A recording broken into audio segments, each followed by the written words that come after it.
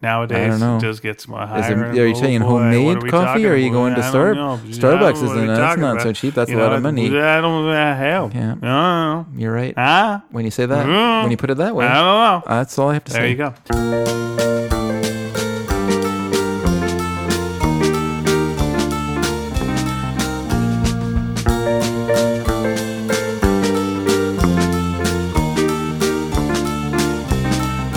Hi everyone, welcome to Sneaky Dragon. My name is David Dedrick. And I'm Ian Boothby. And welcome to episode 393 of this little thing we like to call Sneaky Dragon. I think I said that already, but I felt like saying the name again. Yeah, thanks for those of you that are listening. We appreciate it. And not thank you to those who aren't listening. Screw you. Yeah, I can say that we can because talk they're not about listening. I know, but they've got so many more podcasts. That's true. Just think of the amount of podcasts that have started since we began this thing. I can't even imagine. It's ridiculous. Like like when we started, it felt like there might be too many podcasts, and now we're like so deep into this this situation. It's just like okay. Podcast revolution. I really do appreciate those of you that are spending your time with us, because you do have, as the airlines say, many other choices, and thank you for choosing us. Not that you choose an airline, you go for the cheapest one. You go for the cheapest one that isn't goddamn terrible. That's right. Yeah, know? that's right. You don't go with in a crate airlines. Mm-hmm. But it's interesting as an example of the inundation of podcasts. When we started Sneaky Dragon. There were actual dragons around. There were actual dragons. That long ago. That's how long ago it was. When we started Sneaky Dragon, I remember finishing the episode. It was 6 a.m, and I hadn't gone to bed because I just wanted to get this thing done. And of course, I had to go to work, which was crazy. But I got it all done, got it put out on the website. Our first episode, which is a brilliant episode. If you've never heard it, it's great. It's probably one of the greatest things we've ever done. It's called Misleading, and I. I immediately sent off our application, whatever we call it, for iTunes acceptance. Right. And that, so that was 6 a.m. I went to work, and at 10 o'clock in the morning, I got an email from iTunes saying the show was accepted. And I was really happy, of course. Now, when we did Fansplainers, for instance, when I sent that off to be checked over and accepted as a show, it took a week and a half for them to go from me sending it in to them accepting it. And in the time it's taken from then to now, they've decided to wrap up iTunes. Yeah, I saw that. But I mean, they still have, iTunes is done, but I mean, they still have the podcast app on the phone. So what they're doing is they're getting rid of the iTunes element of it, which is the part I really like, which is that you can, take CDs and burn them, upload them or burn them, whatever, into your iTunes and store them there. And it's weird because, I have used Google Play. I don't actually have an iPhone, but I do use iTunes because I think it's a really good music storage program. And Google Play recognizes iTunes. It's kind of everywhere-ness, and it recognizes that. And it has a thing called Music Manager, and it only works with iTunes. And what it does is whatever you add to iTunes, it will then automatically upload onto your Google Play. But it doesn't work with any other music player any other music organizer that I use. And if you look online, there are these incredibly complicated workarounds to try to use the Music Manager or whatever to act as a kind of a way to kind of a proxy iTunes. So I don't know what people like me are going to do now that iTunes is going away, because I still collect CDs. Now, is the whole idea that they're just more interested in doing all the streaming stuff? That's what it is. Yeah, they're recognizing the obvious fact that people like me are old-fashioned and dumb. Right. Get out of here. Is what now, as of today, we're recording this on Thursday, June 14th. I mean, PlayStation basically swapped over to that kind of system. And it's like most of the games and stuff on PlayStation are streaming. Yeah. Now PlayStation's down. Okay. So the PlayStation Network's down. Yeah. So I can't watch YouTube on there. I can't do most of the things I would do on there. Yeah. And now it's like, I hope I have a couple of discs kicking around that I can do something. Otherwise, this machine is now completely useless. It does nothing. Yeah. So one thing goes wrong and then it all goes away. Whereas, there's a couple little backups in the other system. I still have my CDs. I can play them on my own player. But the other thing is that, with games, when you stream a game or whatever, they've really taken away the lending it to your friend element of games, where you could, kind of go back and forth with games with people. they're no dummies as well. They're recognizing the fact that we are kind of suckers and are limiting our own choices by going with these things. And also, with Apple streaming, there's no guarantee that the music that you like will always be there. It's kind of like Netflix. And that way you're kind of like Netflix. Oh, I'm going to join Netflix because they have the Rockford Files. Surprise, we don't have the Rockford Files anymore, Yep. And it as a consumer, you almost feel like you're really putting ourselves in their hands, and Netflix, for instance, is because of competition from all these other streaming services now that are coming out, they've really like lost their catalog. They're kind of, giving you their programming, the Netflix programming, right, with a very small sprinkling of content that's coming from movies or TV and things.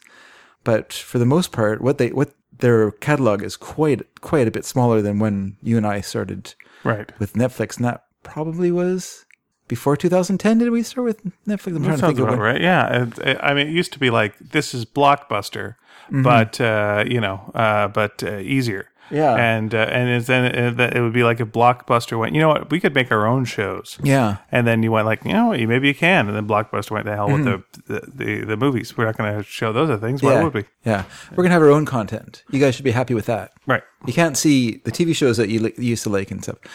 Yeah, it's really, really strange. Because, your selling point for me, one reason I said Rockford Files was because that was your selling point. You're like, you should get Netflix. Right.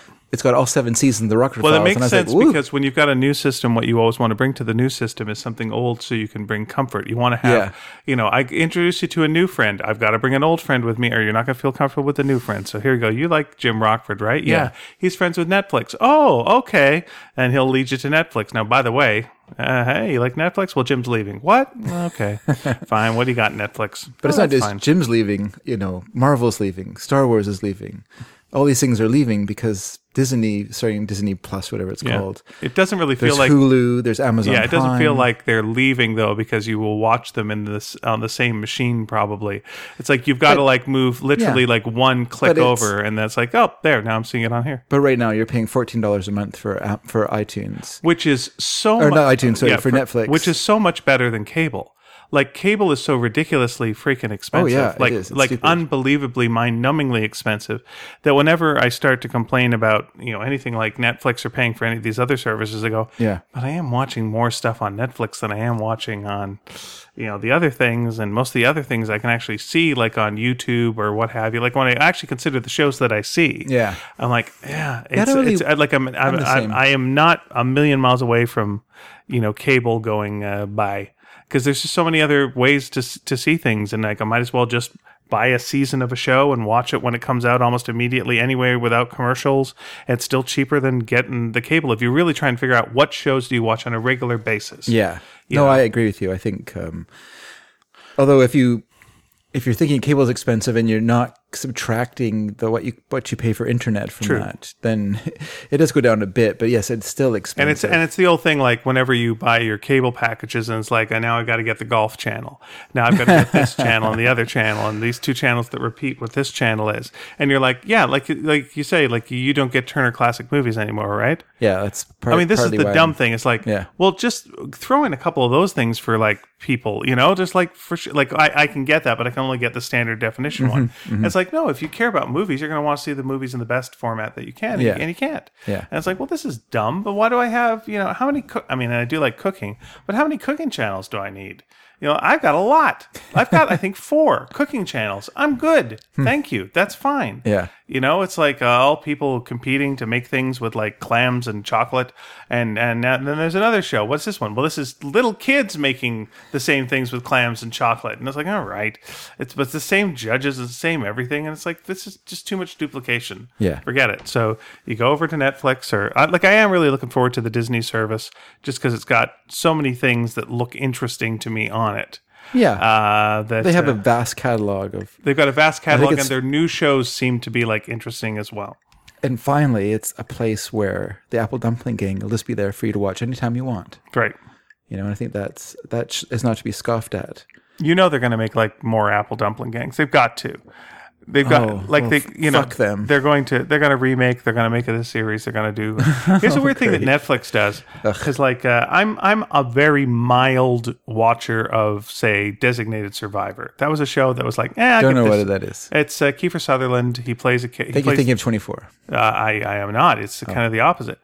He was. You know what a Designated Survivor though is, right? Designated Survivor is you got to take one person from. Is it Congress, hon? Congress? Cabinet? Jeff Probst. So it's the when they're all meeting, you need to take one person, you put them aside in case something happens to the group. Yep. This is the person who's going to take over. This is something that really happens. And so in this show, everyone gets killed except for him, and he becomes the president by default, and he's thrown in over his head, and he's got to do his best. So it's okay. Can I ask a question? Yeah. Did they get thrown out of a plane by a bad Iron Man? They do not. Okay. No. But so it was on the network. I don't know which one, NBC or some such. Yep. But now it's and so they ran it on Netflix, and then Netflix took it over, and now Netflix are doing it. Okay. And you can tell it's Netflix because people walk into the room and go, "What the fuck is going on?" And you're like, "Well, clearly Netflix has taken over, and here we go." And it's like, all right. You can tell Netflix took over because they'll cancel it in a year. But you'll have watched them all anyway, so who cares? That's fine. It's Netflix. I'll have watched the whole season. I'm good. We love this program you guys have on. Oh, we canceled it. Sorry. Yep. All right. What else you got? My attention span is fine. Go. Show me something else. I feel sorry for poor Swamp Thing. Swamp Thing got canceled after one episode on the DC service. Oh, is that right? Yep. It looks good. It looks gross, but it looks good. How come it got canceled then? Because they canceled it. Just like one show, and that was yep, so. They just ran the pilot, and that was it. They ran one episode. I think they're showing a couple more that they've already shot. Okay, but they're done. And one of the reasons they said the rumor was because I forget where they shot it, but they were offered a tax break that would cover about half of the cost of production, and then they weren't able to live up to that. So it was just like nope, and we're done. Okay. But if you watch it, and I have seen clips from it, it is really really good looking, really pretty. And gross and gory, and it's not for me. But it's good looking, and then gross, like oof, ugh, ooh, pretty. Speaking of gross, well, I don't know if I want to leave this topic yet. Yeah, I feel like if I have Amazon Prime because I do order from Amazon, and it just makes sense to have the free 2-day shipping. Right. I didn't realize that you could use your debit card, and once I did, I got Amazon Prime. Yes, that's what I do too. And then, so I have Amazon Prime, I have Netflix, I have Shudder through another, I have Proxy Shudder. That's scary. The scary channel. It's so scary. But that's the idea. It has a good variety. It's horror movies. It's more scary horror thrillers. It's more thrillers and stuff, but it's less, like there's a good choice of films in there, to be honest with you. Okay. And then... From multiple eras? Yeah. Okay. And then from other countries as well. And there's like oh, that's nice. There's a great, they have all the, they have all the Old Boy kind of trilogy with Lady Vengeance and stuff. So they have a variety of weird things, and a lot of Japanese ones too, not just horror films, but even like Yakuza crime films from the 70s.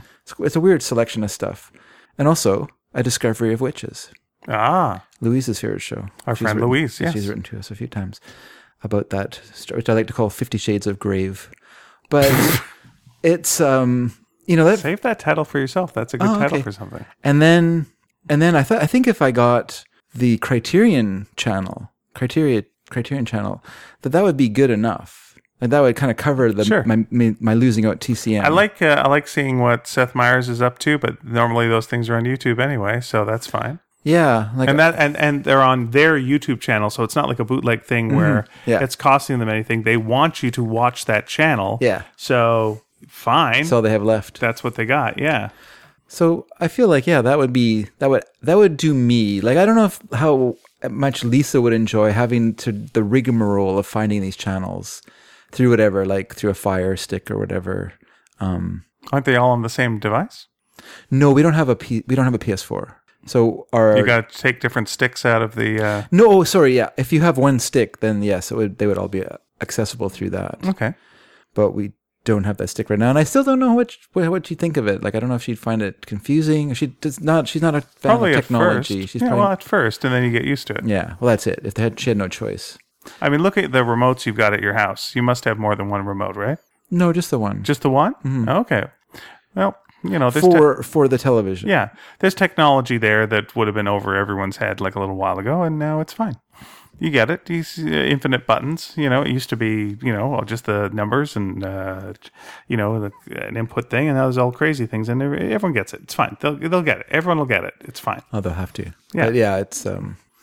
It's definitely tempting to cut the ties with cable, and also it would be cheaper, and also it would cut down on our giant bill every month, which is excessive. Yeah, we're lucky that we can write off a lot of it, but yeah, it is a bit, and we are so spoiled for choice nowadays. Oh my gosh, so wonderfully spoiled for choice. And I suppose I'd have to get the Disney Channel too. Yeah, you got to. But I don't know. I'm gonna resist that one. I'll see what they're offering. I have no desire to see Scarlet Witch and that kind of stuff. Oh God, do I ever want to see that? I know you do. You like all that stuff a lot. I love that so much. Whereas I'm okay with it. Yeah, I don't care. I don't care much about the Disney animated stuff. It's like meh. Old Disney films and like it's fine. That's fine. They're all there.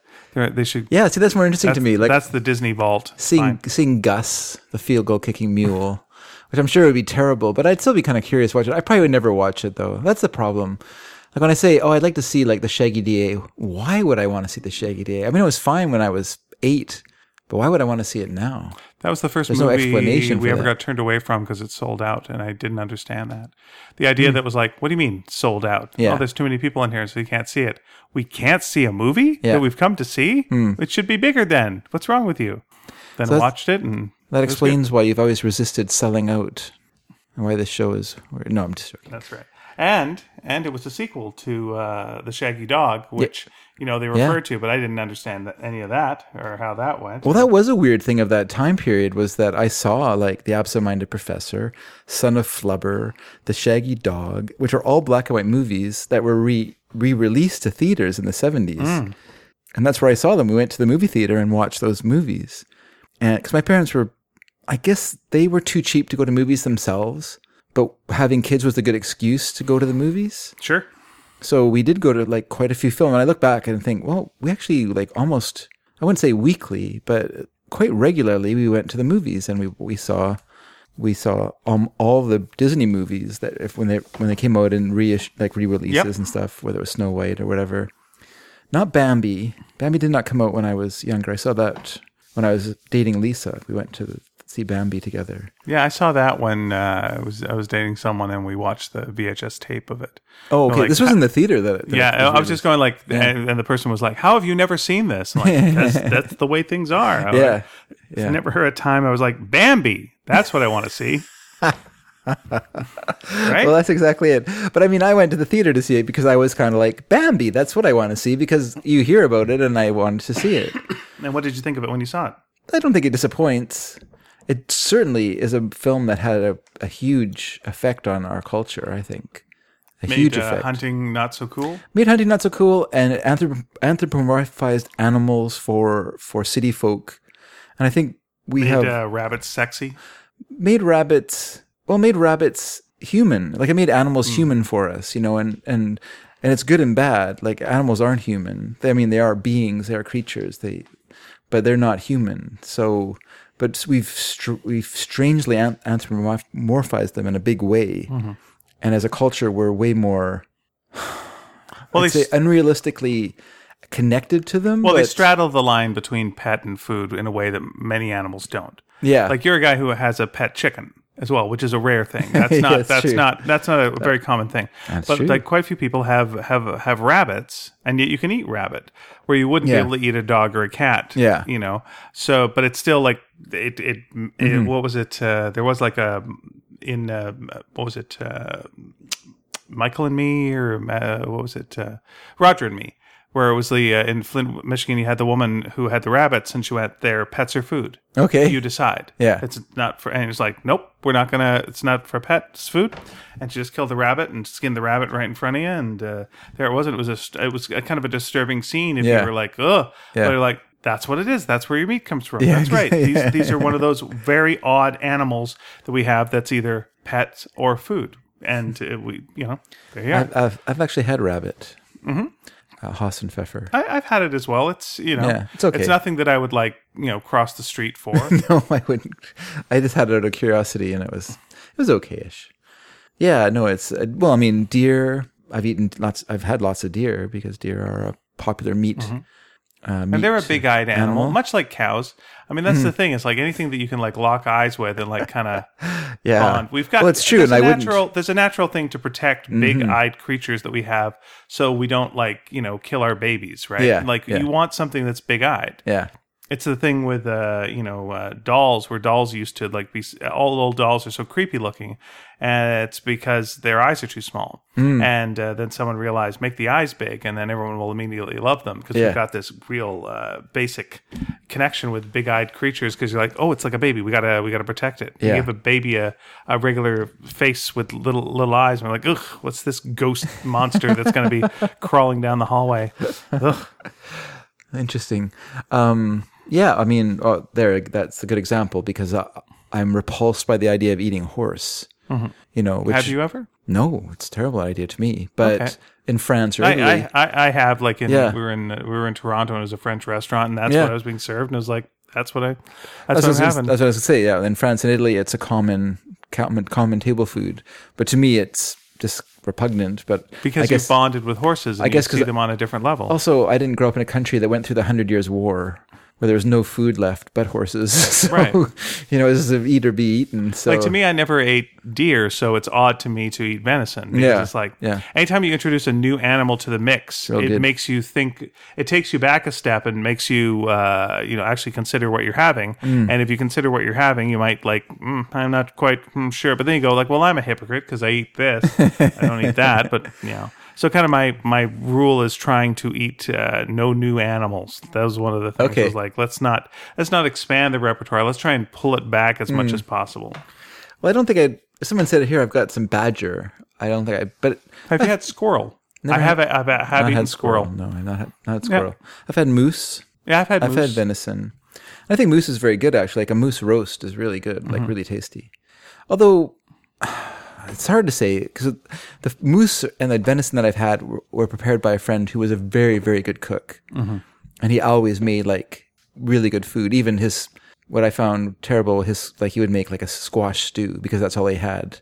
He didn't have any meat, so we'd have squash and I was just like squash, and then I needed to be like, oh, this is so good because he just knew how to make it. Yeah, he knew how to make it so that flavors it was nicely. Yeah. The only problem I have with moose is that you got to get on a loose.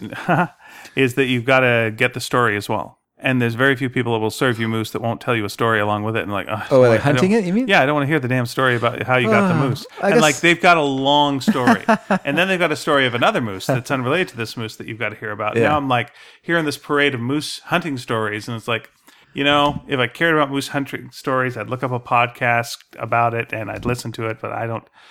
And then what happened? I don't want to know. I'd rather distance myself from the meal and just eat it as food. Yeah. And not go like, what was his adventure? What was his backstory? Let's 23andMe it. Yeah. Let's go get a DNA sample and find out its roots. It's like, just eat the damn thing. It's fine. It's good. Done. Well, I suppose there's no such thing as a free lunch, so you have to pay for your moose. You do. We got to listen to the story. Yeah. One thing I like, and then my problem also was it was a friend of mine. I won't say his name, but he used to live up in. I shouldn't actually say where he's from. No, that would tell people who he is. Anyway, he and his dad used to go moose hunting, and his dad would tell the glamorous stories, and then he would tell me the true stories. Okay. About like, and here's what went wrong. And here's what I had to do, and here's what Dad made me do, and then I had to do this, and like, gah! And then like, you don't want to have the moose after that. Yeah, I don't think I could. I was small, so I got to crawl inside and get this thing out. Okay. What? That's kind of gross. Yep, sure was. Addressing the animal, of course, is not something that too many of us would want to do. But, on the other hand, I do think we have to be honest about our food that we eat. So there's, hunting and dressing your food is probably the most honest food you'll ever eat. We have done our best to distance ourselves from our food so long. Yeah. Let's respect that. Let's respect the distancing that we've tried so long. Yeah, it's interesting. I'm just thinking about. We call it beef and not cow for a reason. My beloved Safeway that just closed. Oh, is it now gone? Yeah, it's closed on May 26th. I'm very sad. We went there the last night. Was your daughter working there? Yeah, Eve worked that night, and we went and said hi to her and bye to the other people that we knew there that were still there or were there that night. And they had like a barbecue for the staff after the store closed that night. Just setting the store on fire and just eating whatever. That's there. Right. Run in and get whatever you want. Yeah. F you, Sobeys. And then... is it from Sobeys? Sobeys bought Safeway about 5 years ago, yeah. So they've been slowly closing the Safeways down. I got a Sobeys story to tell you after this. Go ahead. And is it Twitter-based? I think I know it. It is Twitter-based. That's something my wife did, yes. So, yeah, but there, I was going to say that their meat, the butcher part of the department, the meat department, they actually had like an open butchering area, so you could see them making the meat and stuff, which I think comes from a time when you wanted people to know that it was done in the store and you're getting fresh meat. And here we are, we're actually working. I think, but nowadays, I think the urge would be to hide that behind a wall so that we had even further removed from us the reality that this is, meat that's being processed. These are animals that are being processed here. But I think most of the meat that came was already like cut up into large sections, like large chunks that then they would further cut down to the various steaks and things. You get your ribeye and you get your tenderloin and you get your T-bone and whatever those parts are from. I don't know. I don't know where they actually come from. I just know that they're different parts of the animal. Like the tenderloin, I think is the rarer, like the rarest spot, like the rarest sort of meat. It has the least supply of that meat on a cow. But it's not necessarily the best steak though. Either. But it's very tender. It lives up to its name. I prefer the ribeye myself. That's my go-to steak. I know very little about meat. I just cook it. It's like, that's good. So far, so good. Pretty good. Yeah. It's nice. We got a lot of good butchers around here too. Like really good butchers. So I should learn this kind of stuff. That's nice. Okay, here's the Sobeys story. So the Sobeys story is there's a commercial that's on TV right now, and this is all something my wife noticed. Yeah. And it's of grandson and the grandfather. Have you seen the commercial? No, I don't watch TV. You don't watch TV? I just pay for it. I don't watch it. Yeah, pretty much. Okay. So grandson and grandfather are going out fishing. And they sit in the boat and they eat gummy worms and they almost catch a fish and they don't catch a fish, and then they go to Sobeys and they buy a fish, and it's like grandpa asks for a fish that's like whatever, I'm putting my hands apart this big, and the son goes this big, and you get a fish, and you see them eating in the backyard with the family, and they're enjoying their lie, and no one's really sort of sure, everyone's having a good time and whatever, and so it's like the bonding of the grandfather and the grandson. And the song that they're playing is You Make Love and Fun by Fleetwood Mac. Okay. Yeah. To which Pia went, that's a very sexual song. That shouldn't be about a grandfather and his grandson that are out there. And she commented on it, saying, how it was about the an affair with the band's lighting director and all this stuff. And Sobeys responded to that. Saying, we just think it's a nice song. That's all this. And then other people responded like, no, that's not what the song is at all. And we were reminded of Arrested Development, where all these family members started singing Afternoon Delight, and halfway through the song realized, this isn't the good song to sing with your family member at all. It sounds like an innocent song until you go, wait a minute. And it's the same thing with You Make Love and Fun.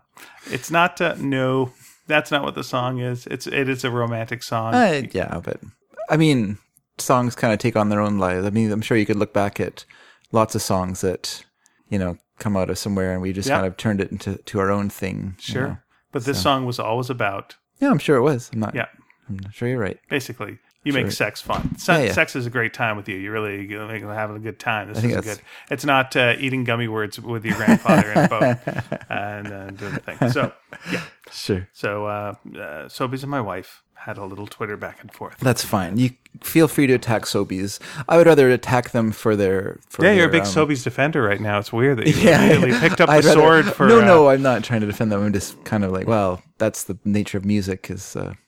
But... No, she's please. Not attacking. She was making fun of... I don't want you to make fun of them. I want you to attack them. Okay. They're horrible... their horrible practice of shutting down stores and putting people out of work. That's more concerning to me than their Is there not an option for your daughter to work at Sobeys, or do they just hire a whole new staff? Because that seems like a dumb thing for Sobeys to do. It's like there seems to be a lot of people who are well trained in these things. Well, they're not going to have a deli department, so okay. So she's not but well the other trained. Staff, like the cash, like when IGA shut down by our place, and I think it was like Save-On took over. It's the same staff. They just went, why would we sure, bring in a whole bunch of new people when they have the option? Most people chose the buyout option. I think out of the 140 people that worked in the store, 5 people are staying to stay with the new Freshco that's opening. Okay. 5 people went to other stores, and everyone else just took the buyout and left. Partly because like they were making good money as Safeway employees because of the union contract. But as a Freshco, they would go back down to minimum wage. Oh, okay. And so that's a big chop. Yeah. That's like $10 off of your income. Yeah.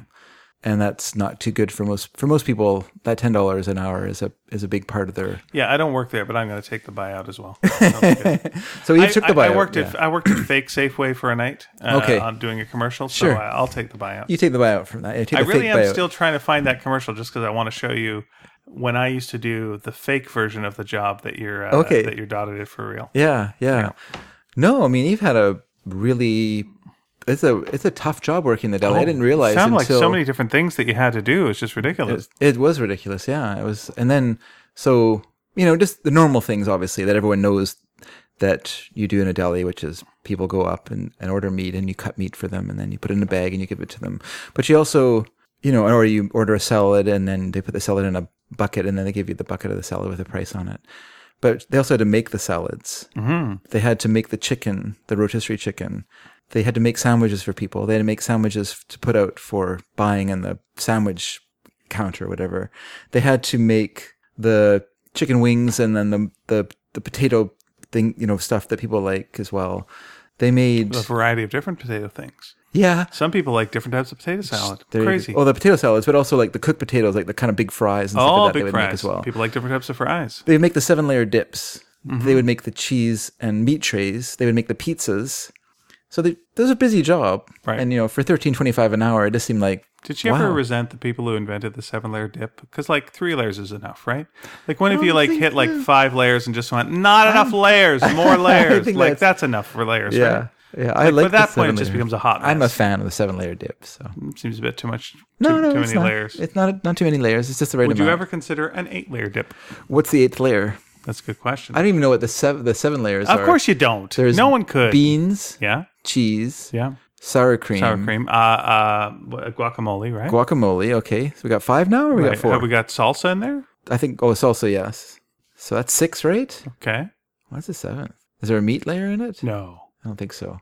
No, some people can't have that. So. You wouldn't want to do it. Yeah. That would be your 8th layer. Would be your ground beef then. Oh, there we go. We're adding a layer. Yeah. Well, now it all comes back to meat. Always. I know that cuts some people out of it, but if you're going to do an 8th layer, what else can it be? Yeah, I think you're right. It has to go. You already have the beans. Meat. You've already got beans, so that you're doubling down on your protein. Yeah. Okay, makes sense. All right. I wish I could. Maybe a layer of Pepto-Bismol just to counter it all and soothe your stomach.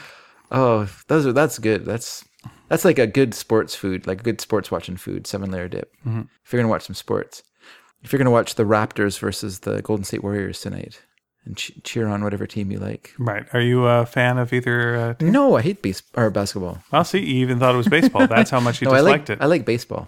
Okay. It's not that I hate basketball. It's just that it's changed a lot since I watched it as a young lad. I liked although I think that teams, I think it's kind of coming back into for the idea of formations rather than just some guy clearly traveling down the center and doing some ginormous dunk, which I know that's fun and exciting, but it's not really basketball. Basketball is a team sport. Okay. And the idea of the team sport is that they got into formations. You'd go down and you get into defensive and offensive formations. Now it's more showmanship. And the idea was kind of a chess match of what kind of formations would work in certain situations and things. And the players had to know these formations and get into them. And you'd have your point guard who was feeding the players, and you had lots of passing around. And that's kind of come back into the sport, actually. So it is kind of more exciting. But I'm really suspicious of a sport where I feel like there's a really subjective element, especially at the end of the game, where the refs can just call willy-nilly fouls on players, and so you end up with all these free throws. And what should be, so you have a game that takes an hour to play until the very last 10 minutes of the game, where it takes 3 hours to play. And it just feels, I don't know, I'm just not into it. But I feel like nowadays most sports have got to the point now where there's this element where the refs control the game to such a degree that it takes the players out of the game and just becomes a game about refereeing rather than a game about the players. They used to have this GM Place, which now calls itself many other things. Rogers Arena? It goes by many names. It's like the devil. But one name. Back when, what's that? One name, Rogers Arena. Yeah, but it's gone by many names. GM Place? Yeah. And Rogers Arena. The Garage. Many other things. Well, the Garage is, anyway. Whatever. It's fine. It's gone by many, many names. Yeah, sure. It's like the devil. It is exactly the devil. Why do you keep defending the devil and Sobeys? This is my question. But we would occasionally do halftime shows for the Grizzlies when they were there, the basketball team. Okay. And so we'd be able to see Grizzlies games and, But the same place did basketball, did hockey. Yeah. And they seemed like you couldn't have two more different games like in the same spot. It was just so weird. Yeah. Just like you watch basketball and you're watching constant scoring, constant showboating, scoring, so much craziness. Then a guy in a bear suit comes out and does a flip and smashes a thing into a, what the fuck is this? Yeah. Just like, blah, blah, blah, blah. It was so America. Yeah. And then, it'd be the hockey, and it's like, it's hockey. And like, how many goals? I don't know. 2? That's a lot. A bunch. It's not as little as soccer, but it's like still. Yeah. It's not a lot of goals for the most part. It's like, take your time, relax. I'd say the average number of goals in a hockey game is 5. Okay. There you go, for a whole game. Yeah. Whereas basketball is just like look, more to where you get worn down. Yeah, you're like, well, that is exciting. Now that's amazing. Well, I'm watching Shaq get another one. Well, I've seen Shaq like sink 12 baskets so far. So like, is this one gonna be any different? I don't know. Sure. And then of course I'm bitter because Ronald McDonald hit me in the kidneys and messed me up for a couple of days there because he was also doing the halftime show. It was a Ronald McDonald on roller skates. Okay. He came and he accidentally was big swinging arms, clocked me in the kidneys. Oh, really? And really like, oof, just like messed me up for a bit. Huh. Now that I think about it, that would have been a good lawsuit, damn it. But nope. Fuck. It would have been like the Grizzlies and Ronald McDonald. You're too Canadian. There was a very deep pockets there. Yeah. You're too Canadian. Oh, well, that's my mistake. Yep. You just took it like a man. I did.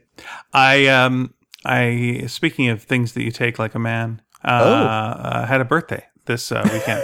Okay. And that's Is that taking it like a man having a birthday? You gotta take it. Okay. You gotta admit it. So were you gonna? Does a normal person complain about it then? Yes, I would say people complain about their birthdays. Yeah, I think so. Oh. People don't like getting older. I think people are. Well, it beats the alternative, everyone. That is true.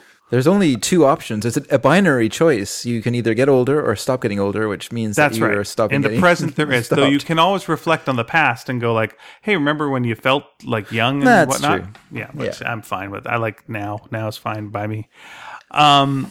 But try. So yeah, had a very nice. So you had a nice birthday. Had a nice birthday. Yeah, I wished you a happy birthday. Thank you very much. And I'll say thank you for you wishing a happy birthday. I had a nice time. We went with our friends David and Allison to a sushi place. Okay. And it was like some crazy good sushi. And one of the other things that I did for the first time was though I didn't do sushi for the first time, but I went to a VR place. Okay. Yeah. Mm-hmm. Yeah. It's interesting, Dave. It's interesting. I have seen some of the graphics for it, and what when I saw them, I was like, "Oh, this is interesting because they're so simple that it's almost like you're going back to the old days of arcade games." Yeah, I think like some of the smarter ones, they've learned from this is where I think video games like go die. What was that? Well, die. Is like a couple of years back there was a system called the Wii that came out. I remember that. And the Wii was insanely popular, and it wasn't necessarily popular with gamers and people who already played games. It was popular with people that just like picked it up and went, "Oh, I get it. Well, how do you bowl? You just take this stick and you just move forward and release. Yeah. Now you're bowling. Hey, you want to know how you play baseball? Hold it up like a bat. Yeah. Bat. Yeah. Oh, how do you golf? Let me tell you. Put it down like a golf club. You golf. And this thing sold a gabillion copies. And then the next whatever came out, like the Wii U. Who made the Wii? So was that Nintendo? Nintendo. Okay. And then the Wii U came out with a screen and a bunch of other stuff, and it wasn't simple, and it didn't do that well. Yeah. Now they got the Switch, and they're trying to kind of go back to it, but it's still not as intuitive as the Wii. Yeah. So when you try the VR stuff, yeah, you're right. It is some of it is fairly simple. No, it's not. It's not. It's actually a benefit because it's such a bizarre experience that by making it simple, it brings your focus to things, and almost the simpler the better, especially at this early adoption stage. And I could see like this being very, very mainstream once the helmet gets lighter and other things, get a little better. It's just like, oh yeah, you've gotten back to virtual bowling, you've gotten back to baseball, you've gotten back to this. The game that I was playing, it's called Beat Saber, which is very popular with a friend of mine at work. No shit, it's amazing. He loves it. Yeah. It combines Guitar Hero and Star Wars. So you're playing to music. Yes. You have objects coming towards you. That's correct. Which you have to cut in. You have to bisect with your saber. I don't know if you've ever you have to bisect them in the orientation of the angles on the crates or whatever. Yeah, there's a couple of options. Sometimes it'll tell you the way to do it. Sometimes it'll tell you the color you should use to do it. Sometimes it'll just go, hit anything you want. That's fine. Yeah. And then occasionally like a giant wall will come and you'll have to move out of the way or duck down or what have you. But you don't need to. Like it's very flexible as to how you want to play the game. Sure. But the simplicity of like being able to like look down and see a lightsaber in your hand, like two lightsabers, and they feel like lightsabers. Yeah. And when you cross them, you get the tss, and it's like it really does feel like, oh, I got a lightsaber. Now here comes some music. Oh, okay. And it's quite an incredible experience. Like the first thing they do is they put the helmet on you and they give you the orientation. This isn't that game. It's just like this general orientation they had at this VR place. And you go like, oh, this will be fine. This will be like I've tried a little bit of this, and it's like, yeah, it's fine. But they put the helmet on, and the room just melted away, and it was this incredible lab that was around you, and it was just like, oh, this is the start of something huge. And that was taking you through how all the stuff worked. So, it was showing you look down at your hands, and it's virtual hands. Yeah. But you're reading them as your hands, because they've also got the controllers in your hands, which look like the controllers in your hands. And it's like, all right, just hit this button. You hit this button, and then like a balloon comes out, like just inflates a balloon, and you're like, I wonder if I can hit that balloon with this. And you can. You hear the bunk. And it's just enough of vibration that you're like, I feel like I'm hitting a balloon. I'm just making balloons, and there they go. Or you hit another button, and a laser goes off, and it's got enough like charge back that you're actually feeling like this is something. And it's like it really does fool your brain into feeling that you're somewhere else. It was pretty amazing. Yeah. And then I wasted a lot of time with a bow and arrow set shooting orcs. That was pretty fun. That does sound fun as well. Here's an interesting sort of side to this is I was reading an article in The Stranger from the Seattle paper. And I was interested in it because I'm always interested in people who are internet shamed and sort of lose their lives. We've talked about that on the show a couple of times. And so there's a writer for The Stranger who quite often writes about these sort of things. And so I was reading this interview that she had done with this person who was sort of unwilling to talk about his life, except that if she would talk about what he's doing now. Because he started off as a writer. He was a writing instructor. And he wrote an article. It was kind of a snarky article of talking about how, maybe talking about how writing programs were a waste of time. If you weren't a writer, why are you doing these things? As in taking a class? Yeah. Okay. Yeah. And probably to someone who's been doing this for a while, and this sort of frustrated article talking about this. Sure. But anyway, so he wrote this article. It got... I don't know if it was a slow news week on Twitter that week or whatever, but it suddenly blew up in his face. He lost his job. He lost his friends. Blah, blah, blah. Wow.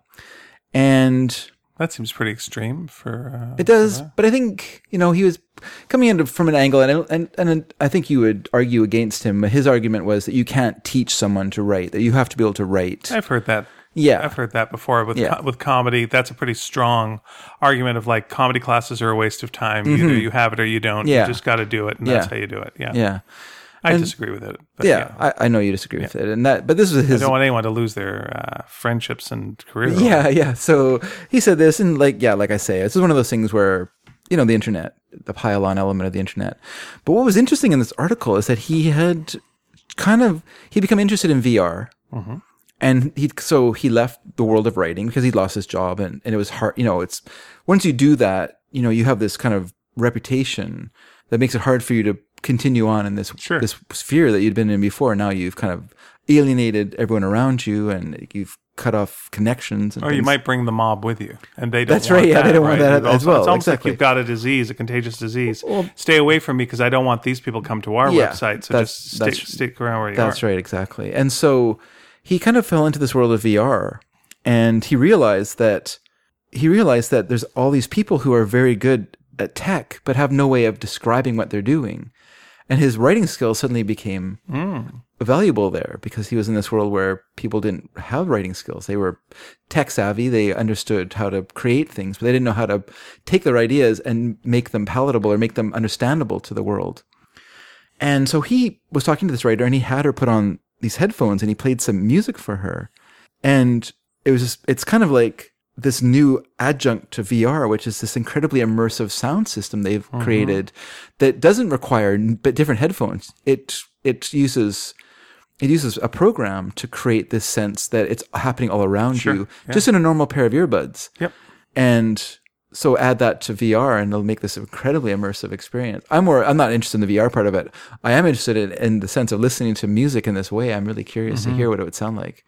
Just to hear music in this incredibly like surround sound immersive way that isn't like a 5.1 mix or whatever that's especially done that you have to put on can only listen to in your DVD player because you don't have like 5.1. I don't have 5.1 on my CD player, right? So if I'm going to listen to...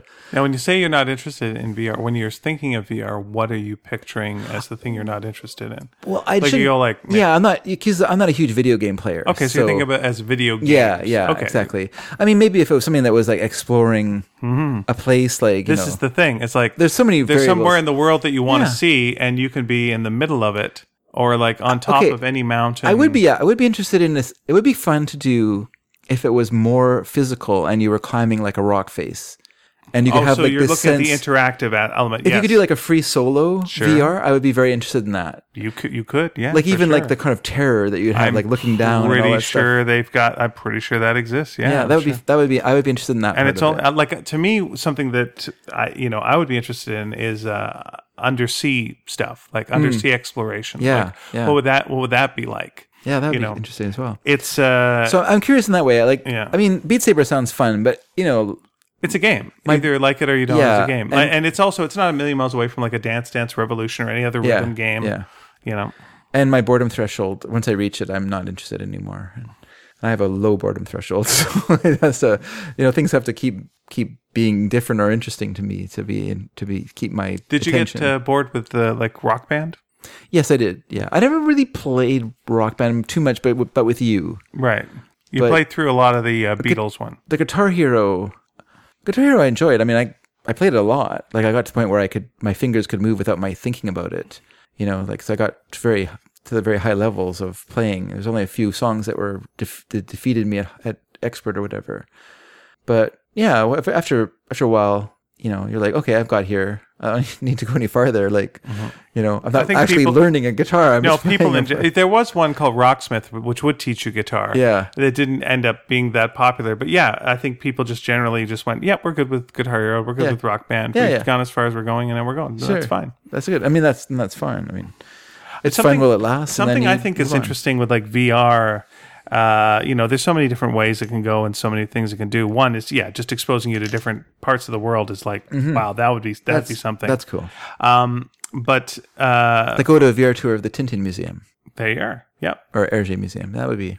I'd rather go there. And then you could immediately connect to the locations that are in the books and go like, what does it really look like? What does this place really look like? Let's go to where Hergé grew up. Let's go to where he drew. Yeah. Something that I think is like an obvious thing is, and people have been talking about this, is for shut-ins.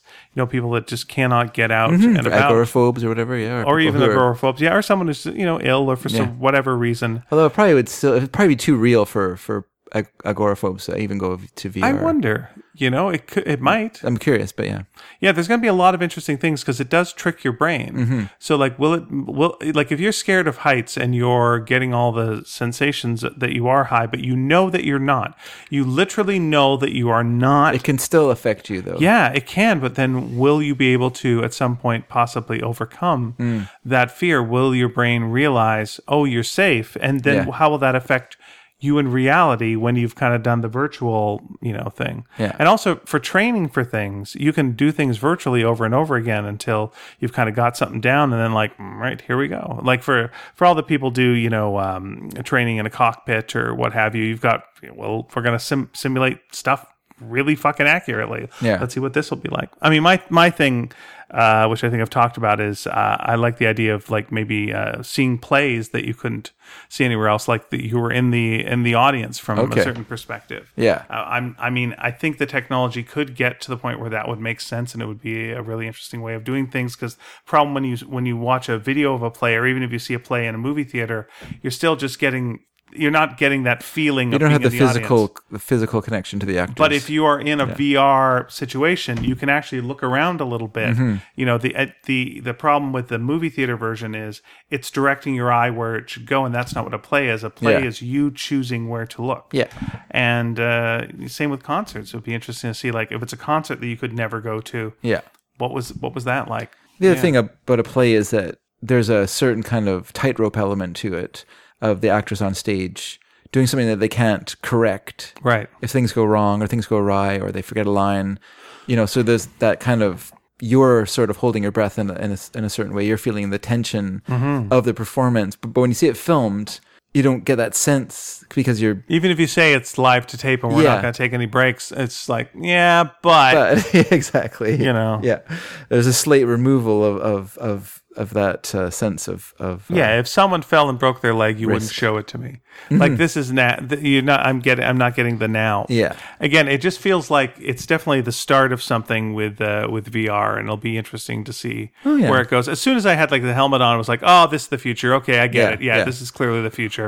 Well, yep, I'm in a sci-fi freaking world right now. Here we go. I think the next generation will be their kind of dividing line will be they grew up with VR.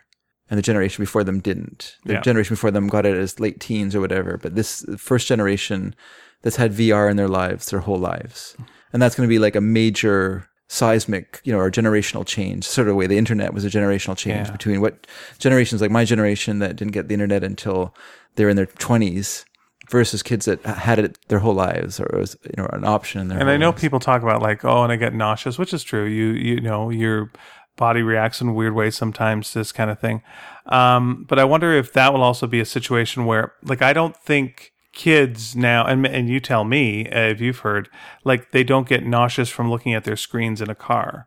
Whereas, you would read in a car and or in a bus or something. I didn't, because I read so much in a bus. Yeah, it never bothered me. But it's a pretty common thing of I can't read in a bus, people will say, because I'm moving.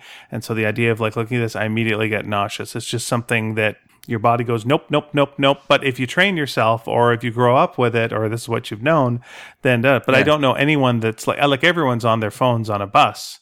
And no one's going, oh, I can't read while I'm on this thing. So we've gotten over that. It feels like somehow the idea of reading, it's like that's done. So, we just got past it. So I feel like that's probably also going to be the case with VR. Sure. It's like the whole, oh, I'm so nauseous. Yeah, maybe, but then you're going to figure it out. I agree with you. They won't. It'll just be part of their lives. Like there'll be no.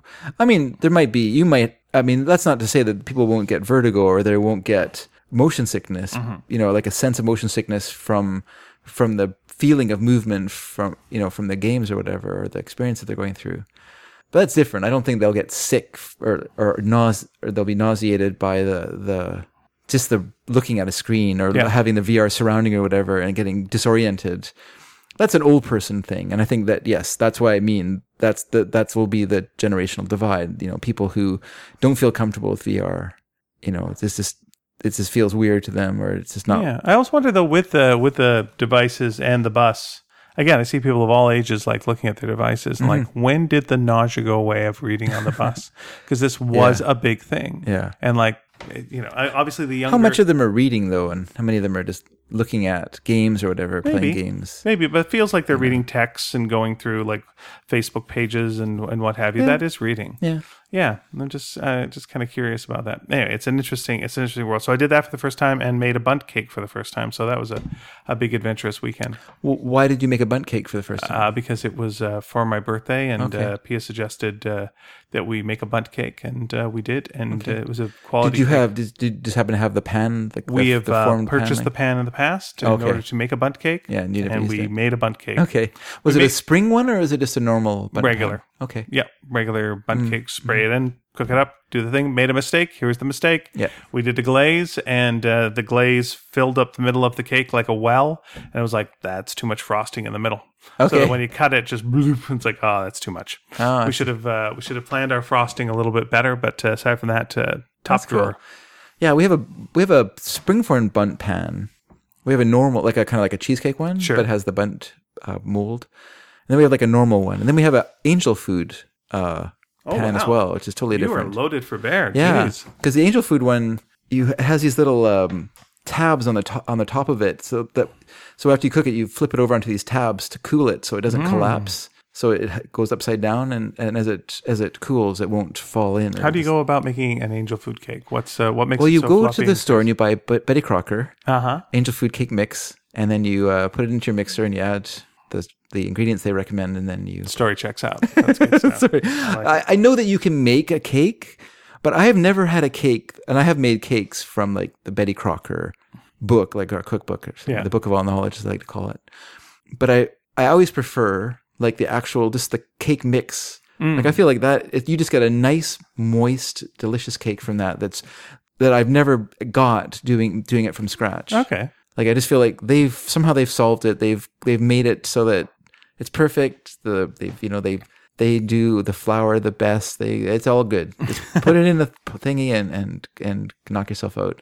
Yeah, it's always good. Sometimes I'm fine with that. Sometimes you want to make a full thing and have the fun of it. Sure. But I don't know. It's one of those things where it's the results are.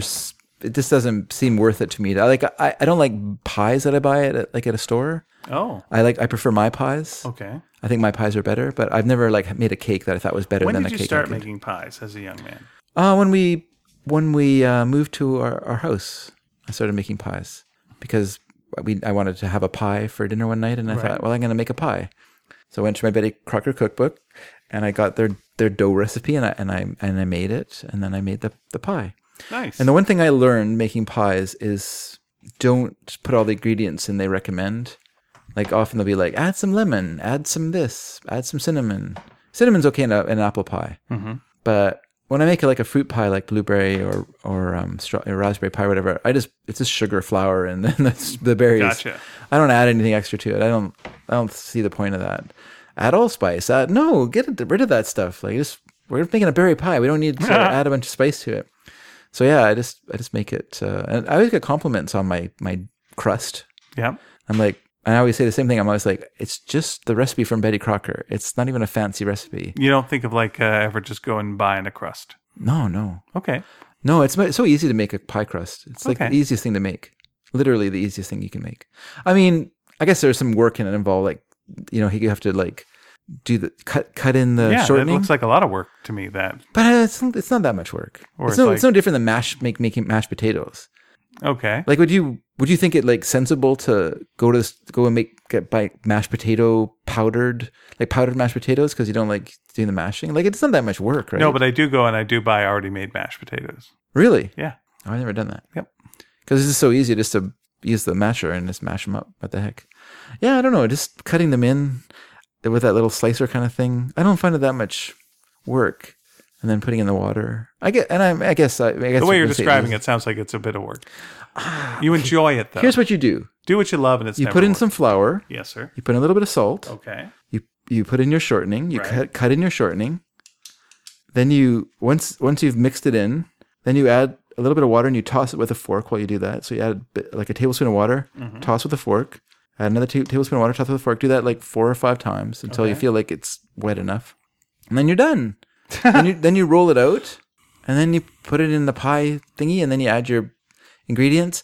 And if your kind of lazy like I am, it seems more complicated, but it's actually easier to use a little. I have a little wheel, and it cuts these little serrated pieces of crust, and so I'll cut strips of crust, and then I'll make a crisscross pattern. A lattice thing? A lattice top. Yeah.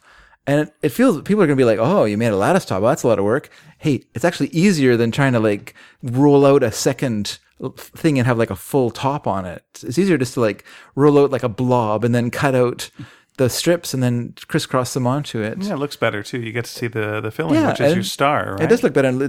People are always impressed, but it's actually, to me, it's easier than trying to get that full top on. And there's some pies that you just have to do a full top on. Now, would you say that pies are, if you were to say you got to make something and it's your impressive thing in the kitchen, are pies your thing? Yeah. Okay. If I have the time and I'm gonna like bring food to someone's place, I'll always make a pie. I'm gonna say this then possibly as our question of the week is what's something that you make that is your impressive thing? Like what's your dazzling thing that you can make that people go, whoa, nice. Yeah. When I'm at home, it's probably a pasta sauce. I can make a really good pasta sauce. Okay. Yeah. But if you're going to go to someone's house and you're going to bring something. If I'm going to try and dazzle someone, I would probably bring an Ottolenghi mushroom parcel. What? What it is, it's mushrooms and potatoes, and a couple other things. Yeah. And you wrap them in parchment paper, you seal it up. Okay. And then you bake it in the oven, and then people can cut it open. It comes out steaming, and it's just really crazy delicious. That sounds good. It's like crazy delicious. Yeah, it's like what? Yeah. Oh, and even if you screw up like one or two of the ingredients, it's still got enough good to it that you have that with a little bit of rice. So good. That's like the little dazzling thing. Yeah. I wonder if Betty Crocker, like cake powders, cake mixes and stuff, kind of spoiled us in that like an actual like homemade cake isn't quite the same anymore. Like, yeah, it's like I mean that like I've made homemade cakes, but they're not quite as good as. Yeah, although Mary makes good cakes. She makes better cakes than me. I'm trying to remember the documentary. It was about a Buddhist baker, and he was saying like one of his biggest conflicts was he could not make buns that were as good as, or biscuits as good as Pillsbury. Like you try his and go like, this is really good. Yeah. But it's not Pillsbury. Yeah. And then one day he just went, so what? These are mine. It's fine. If you want Pillsbury, you can have Pillsbury. They exist. Yeah. I shouldn't have to like make my stuff better than them. But like, I think like Pillsbury biscuits have like ruined people for biscuits to a degree as well. Because you can have these things that are like, they're easy. They're easy. And the only problem is you have to eat them within an hour or they turn to just rocks. Is that right? Just, you cannot have them. I don't think I've ever had their biscuits actually. Really? They're quite. Oh, okay. Lisa makes these great like kind of drop like cheese biscuits. Like when we have like chili or something like that, she'll make these delicious cheese biscuits. I guess I can only call them that. And they're just like it's like lumps that she's thrown onto a like they're not like even like biscuit shaped. They're not like like our sense of like sort of like a smaller muffin, like an English muffin. It's a bit smaller than that. That's what I think of the Pillsbury ones as being like that. Hers are kind of like they're just these kind of little tiny mini mountains, but they're really good. Cool. And you can cut them. They have green onion and cheese. Okay, you got me on the green onion. Yeah, I'm all for that. That sounds really quite good. Yeah, no, they're very good. I was trying to think of what with the chili. What the third thing was that I did because I went like I've done three things. You know, it was like a VR bundt cake, and I was like, oh, that's right. It was got a pedicure for the first time. Okay. Have you ever done that? That's a foot cure, right? Yes, that's where they just cut your toes and give you a foot rub and what have you. I could never do it, but okay. Why don't you tell me why you can't do it? Well, because on my one big toe I have a fungus. Yeah. That I got. I don't know where it came from actually. Mm-hmm. I got it before I went to the gym regularly, so I don't think I got it from the gym. Okay. I just don't know. I don't know if I got it from. I somehow got it from horses or something. I have no idea like how I got it. It's weird. Okay. But anyway, so because horses also get a fungus, onychomycosis, some kind of name. Anyway, so I'm just too ashamed of it to be able to get a manicure. But or a pedicure. But what did you think of your pedicure? Okay, well, I want to kind of get into your thing though, real quick. Yeah. And then we'll get into mine. Sure. So, can you not get this cured? I suppose I could. I think there are like pills you can take or whatever, but I never. Okay, bothered. There's no. Okay, because I had a fingernail infection earlier this year, and so I got this antifungal ointment that worked really great, and it got rid of it. Yeah, that would not work for you, or you're not interested in that. Sorry to get into your toe fungus situation, but I'm just concerned about your... Did you have to push it underneath the nail to get... No, you just like kind of slather it on. Okay. Once a day, and it took care of business, because fungus doesn't like certain things, and it'll go away. Okay. Yeah. I would say I want to make sure that you're okay and you're healthy and everything. And no, it's fine. Yeah. It hasn't. It's nothing to do with bothering. It hasn't moved to my brain. It's nothing to do with bothering. That I know of. But if it's something that can be like easily cured, which I'm sure it probably is. If it's a fungus thing, it can. You should probably get that done. I guess I should. But you know what? Here was one of the reasons while you're mentioning that. I'm kind of a little foot ashamed myself. Okay. Because I got a little bit of athlete's foot. It's just like a little something that's like trying to take care of everything, and just like. You do your stuff, but you're a fella who goes like, oh, my feet. That's not, it's not great. This is not a good situation. I just don't walk around. I mean, I like them. They work. I can walk on them. I can kick a ball if I need to. Those are all benefits. I can do many things, but, I felt a little foot shame. And then I was like, you know what? Let's just see. There's professionals. And their whole job is to make your feet look okay. And so I asked Pia if she'd be down with doing that with me. And the last time she had one done was really fast at our wedding in Hawaii, and she got that done. And so I was like, okay, let's do it. The only time I ever had a manicure, I was doing a commercial, and they had a shot of my hands, and so they had to fix my nails because my nails were a mess. And it was a lot of like jamming the cuticles, and really it was like painful, and it was like, oh, I don't like this at all, but I'm getting paid at least for this. So I was worried it was going to be like that, and it wasn't. No, it's very, very comfortable. And at the end of it, you just like look down at your feet and just go, hello, handsome. All right. Nice. Say. It's weird not like being ashamed of your feet. And like, so do you wear sandals for the next week? Let's not go crazy. Oh. They did try to hard sell me, and my wife was on board with this. She was like, you should get your nails done. Like, what do you mean? Like color your nails? No, why would I color my nails? I was like, I got to go to a pool. I got to go to a public pool. I'm not going to color my nails. That sounds even better. I'm not. You could have got them done white. What's that? Could have painted them white. That would have been fine. That's a possibility. But it was a very nice. It was a very nice experience. And so far, I haven't gotten an infection or anything. As occasionally you sometimes do. You hear about that, You hear about stories, And so how'd you like the hepatitis? Like, oh boy, I don't care for this. I got my feet done and leprosy. Yeah. Oh no, but no, it was pleasant. It was weird, of course, because anyone touching your feet, you go like, this is so weird. Whoa.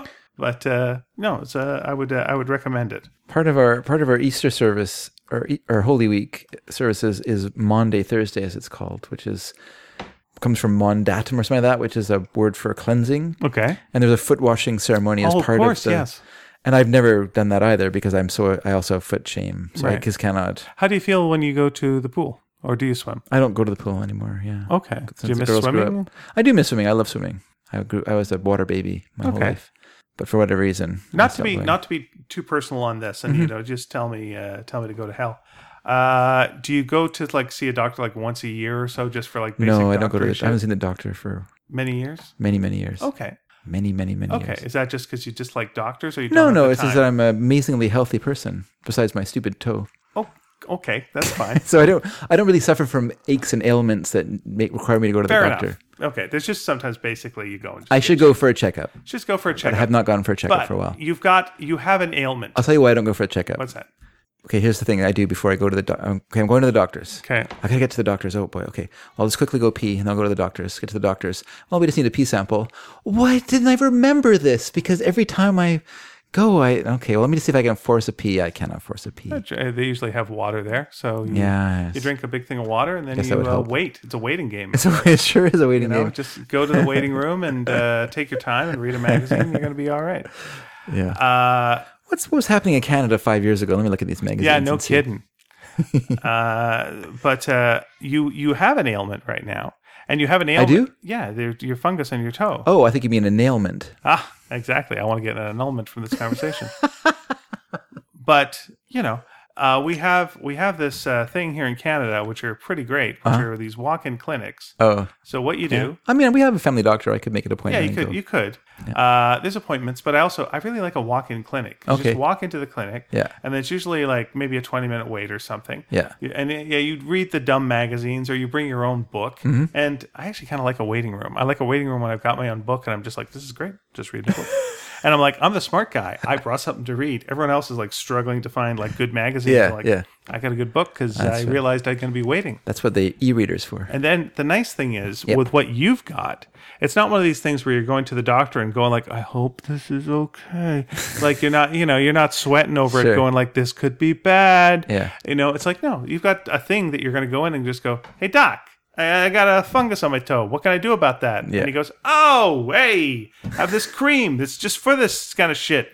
Hey, fucking hey, doc, thanks. Hey, how much is this appointment going to cost me? Hey, on the house. Wow. How you doing? Because it's Canada. Boom. Yeah. How much is the cream going to cost? The Bronx, quite a bit. Yeah. The cream will cost quite a bit. But anyway, and you put the cream in your toe, and then the whole thing goes. Luckily, I have my prescriptions paid for through work, so that's good. I should take advantage of these things, everyone. Ian's right, but I'm what is called, I don't know, I'm a procrastinator, and I have better things to do than go to the doctor to get my toe taken care of. Of all things. I don't know. I think it's a nice thing to do. And you're talking. And by the way, I'm a person actually. I don't really think in that way. Like, I'm going to the doctors. Things are going to be bad. Okay. I go to the doctor. I'm like, this is going to be great. Okay. Fair enough. Perfect. Everything's going to be fine. Great. That's a nice attitude to have. But it is. Unless it makes it's not realistic. Unless it makes you not go for years. That's another problem entirely. Yeah. Just like. Show up every once in a while. Remember me, Udo? Oh. Yeah, I was there. I was there this morning because at the doctor's. At the doctor's, okay. Yeah. Because like when we last left our story, my wife found a little something on my back and it got rid of it, and it was nothing. It was fine. Okay. And it's absolutely fine. Things, and let me just again with this story, everything's fine. So it was just like a thing where I was getting some dark patches on my face, and I was like, you know what, this is the kind of thing you kind of check out. Sure. And there was like a little patch that was on my side, and I showed to Pia, and she went, it's got kind of jagged edges, so you know what? That's a sign. Go get that checked out. I'm like, okay. And you're embarrassed. You're just embarrassed to go like, I feel stupid bringing this up. But it was a very nice doctor who was like, no, of course. That's what we're here for. Let's check this thing out. Let's look at it. That's fine. Like, first of all, he looked at my face and just went, okay. As the answer to most things nowadays, it's age spots. There's so many things called age spots that you've got. Like, hey, you got these little red dots. Guess what those are? Those are age spots. Oh. Hey, you got this thing. You know what that's all about? Age spots. Hey, what's this about? Age spots. And it's always like followed up by, it's fine. You're just going to get more of them. This is how this goes. Yeah, they used to call them liver spots, but I have them on my back of my hand. Sure. Liver spots. So that's what I got. That's what I got here on the face. Is I got the dark thing, and he said like, those are fine. They're not harmful at all. You can get treatment to get rid of them if you want, but it's one of those where there's no reason. Yeah. But he went like, sometimes they will like over time get raised and what have you. And then I showed him the thing on the side, and he went like that. That's what I'm talking about. Okay. And that's like the next stage. So, that was all fine and fine. Yeah. But it reminded me of a show that's on Netflix right now that my wife likes called Embarrassing Ailments. I see. And you'd think that's one of those things like, when things go, like you'd be like, oh, look at this and gawk, and this will be like Dr. Pimple Popper or something like that. I haven't really seen Dr. Pimple Popper.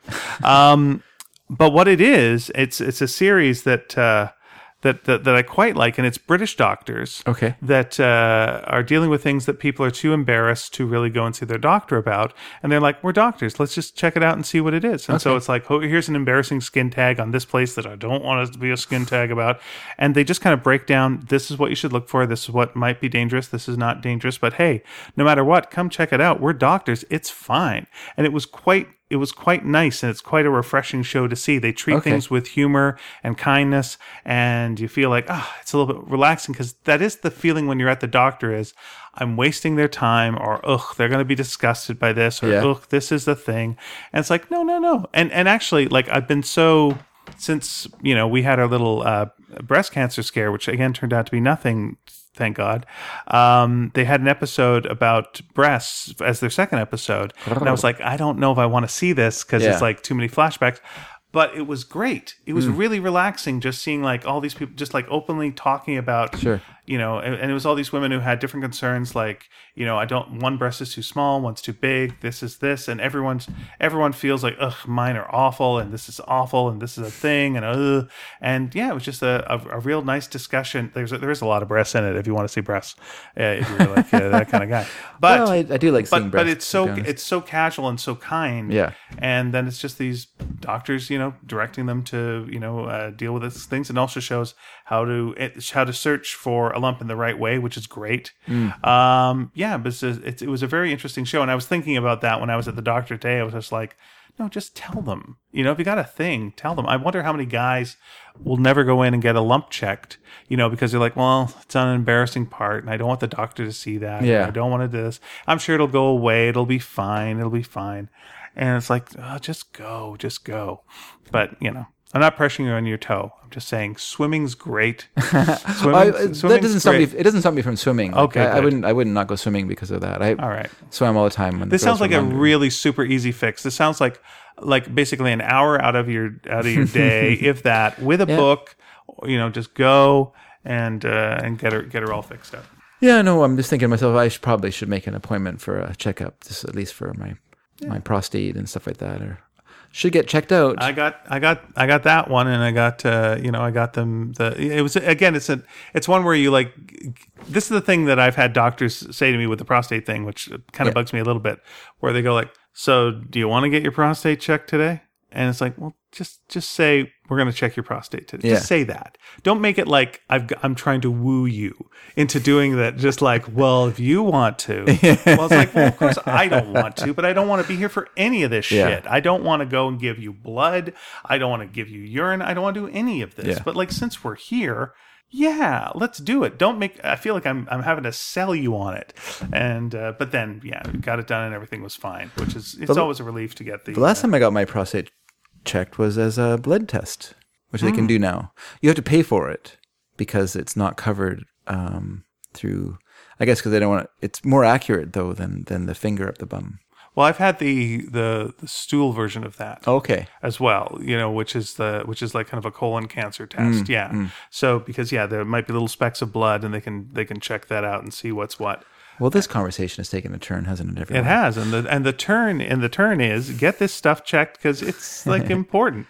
Well, in my defense, because I do sound like I'm very laissez-faire and not but as a young man, I went to the doctors to check into the fact that my testicles felt weird. And that was embarrassing as a especially since my mom insisted on coming into the doctor's office with me. So it couldn't be a private conversation where the doctor's like, well, do you masturbate? My mom's there, and I had to, nope, never. No, of course I said yes. Yeah.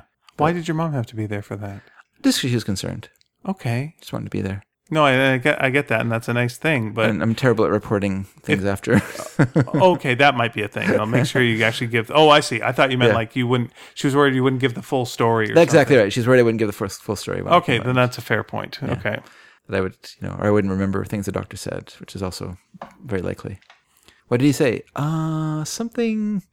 I don't know. I wasn't really listening. Yeah. I was only half listening. He says I'm a testicular dancer. What? Did I look at this again? Okay, there we are. That's right. I was trying to think of the Elton John song, Testicular Dancer. Yep. I couldn't think of the Hold Me Closer. Hold Me Closer, Testicular Dancer. That's it. And again, we're going to rush to the end of this story and just go, Dave survived, and he's around today. I'm fine. But I'm just saying in my defense that... By the way, his mom's still around today too, so there we go. That's right. Well, she still wants to go to the doctors with me. She's going to hang on as long as she can. But it was embarrassing as a young man to go to the doctor. Sure, it's embarrassing. To talk about your balls. When it's very, very rare that sorry, my cat is complaining about many things right now because he doesn't have any balls. So any talk of testicles, it's just like, thanks for rubbing it in, fellas. That's right. When is a trip to the doctor not an embarrassing situation? I mean, it's always like, unless you're getting super good news and they're going like, hey, we got your results back and it's fantastic. Everything's great. All right, you get out of here, you slugger. It's like, there's always going to be some element to it that's going to be like, okay, but yeah, there you are and there you are. Yeah. And I'm I I got into like a paranoid period recently too. So anytime I start off the day having someone go like, everything's great, I'm like, thanks. And then when I was there too, I was like, I even asked him like, since I'm already down Embarrassment Boulevard, sure, I'm just like, I got a skin tag on my back. How much does it cost to get that thing removed? Because I know that like they charge for that. And he went, you're here for something. I can just do it.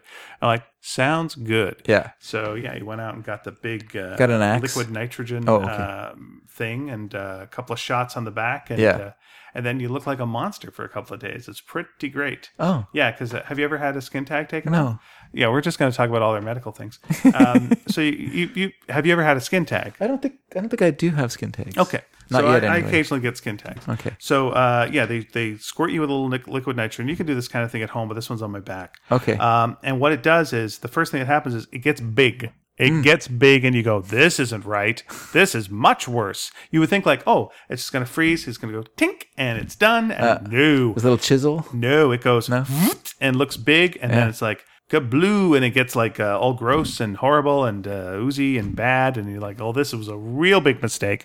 And then it sort of falls off, and you're like, oh, just fall off, and then eventually it falls off. And you're like, oh, thank goodness, and it's all fine and good. Okay. But it's like an ugly situation for a while. Wow. But then it's done.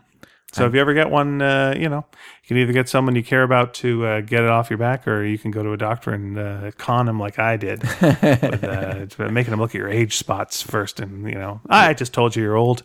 I'll take something off your back now, too. There you go. But it's nice because, again, I'm trying to do a lot more swimming, and so it's nice to just like get that nonsense off of there. Good. I always think it's weird when actors or actresses don't get rid of like weird things on their faces. Sometimes it's I'm like, you make a lot of money. Yeah. You could just get rid of that. It's weird though when you Clint Eastwood. When you what has he got? He's got like a kind of a big bump on his upper lip, like on kind of the corner of his mouth. Well, it's going to be a scar then. So does he want a scar there instead? Well, you can put makeup over your scar. No one's going to notice it. Yeah, but people will like, hey, I remember that from like previous movies. Yeah, like once you've made yourself your face, I guess you're right.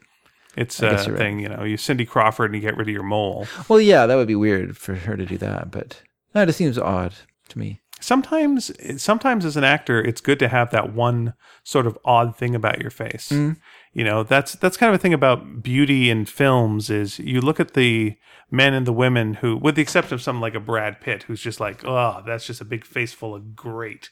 But for the most part, like if you look at someone, who's like a Julia Roberts, like she's not your traditional beautiful person. Yeah. She's attractive, but she's got like a little bit of an odd mouth, and I don't mean that in a bad way, but she's got something that's a little off. Yeah. And that just draws you through. Whereas like the side characters, you'll see beautiful women who are like, oh, that's just your typical beautiful woman, but they look generic, and so something that's on your mush that's a little bit oof. Well, there you go.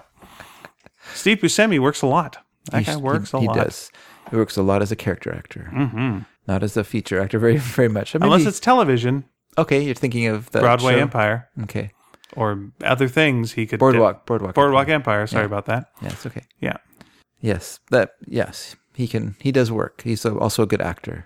So and he was a firefighter too. That overlooks. Was he? Yes, he was. Oh, that's a good little trivial tidbit. Did everyone know that? I didn't know that. Yeah, he was. But he didn't tell. This was something he was talking about this week. How he wouldn't tell the other firefighters because they would make fun of him for being an actor. There was another firefighter who was an actor, and everyone made fun of that guy. And he was in another squad, but it was like, oh no, I got to keep mum about this. And he's like, look at they're bugging Dennis Leary. I'm not gonna fall for that. Exactly. I went and saw a very good movie. I went and saw two very good movies recently, actually. Oh, okay. I went and saw, did I mention that I went and saw Police Story with Eve last time we did a show? Yes. That was very interesting. And then on the Friday night of that week. Unless you talked about it on Fansplainers. No, I don't think I did. Okay, then you talked about it here. We do a lot of podcasts, Dave, so sometimes I get confused. By the way, Fansplainers is a podcast that we do where we break down movies and kind of do a deep dive on movies. Okay, so I didn't talk about going to see Jackie Chan's. No, but I'm just going to do a quick plug for it right now. And if you listen to this week's episode, we talk about John Wick and Booksmart. There. Okay, plug done. Go. Two good movies. One's better than the other. You will find out which if you listen. Yeah. So Eve and I went to see Police Story because we love those films. We're big fans of Police Story 1, 2, and 3. All right. And so that was. But to hell with 4. Is there a fourth one? No. I would not say to hell with 4 if there was a fourth one. But so that was fun. But then also in the week, because it's Italian a month at the Rio, because they're celebrating the Italian days on Commercial Drive. That's right. And so they played Deep Red, the Dario Argento film that he made, I think 2 years before Suspiria. I think it came out in 1975. Okay. And Suspiria, I'm pretty sure it came out in 1977. And that film, Deep Red, I wasn't sure what to expect from it. I knew it was a giallo, which is Italian for yellow. And in film terms, it relates to films that are kind of murder mysteries with the accent on the murder. Okay. They're very, very gory and very garish in the murder sequences in the films. And that's kind of the point of them, is to have these very elaborate deaths. I'm not too sure which was the very first one. I wonder if it was maybe the film, it's by Mario Bava, often called Bay of Blood or Twitch of the Death Nerve. Ew. But in Italian, it has a very... By the way, if you do have that, please do see your doctor. If you've got the twitch of the death if you have a twitch of the death do nerve, not ignore that. Do not go. It's going to go away on its own. It's not going to go away. But it's very easily treatable. Just a salve will get rid of the twitch of the death nerve. But, so yeah, this was a giallo. So I was kind of expecting a very gory film, but actually it wasn't overly gory. And I was kind of sad that I couldn't have kind of convinced Lisa to come with me, but it was playing at 11:30 at night. So that is a no-go. That's a tough go. Because she is at 9:30 to bed at person.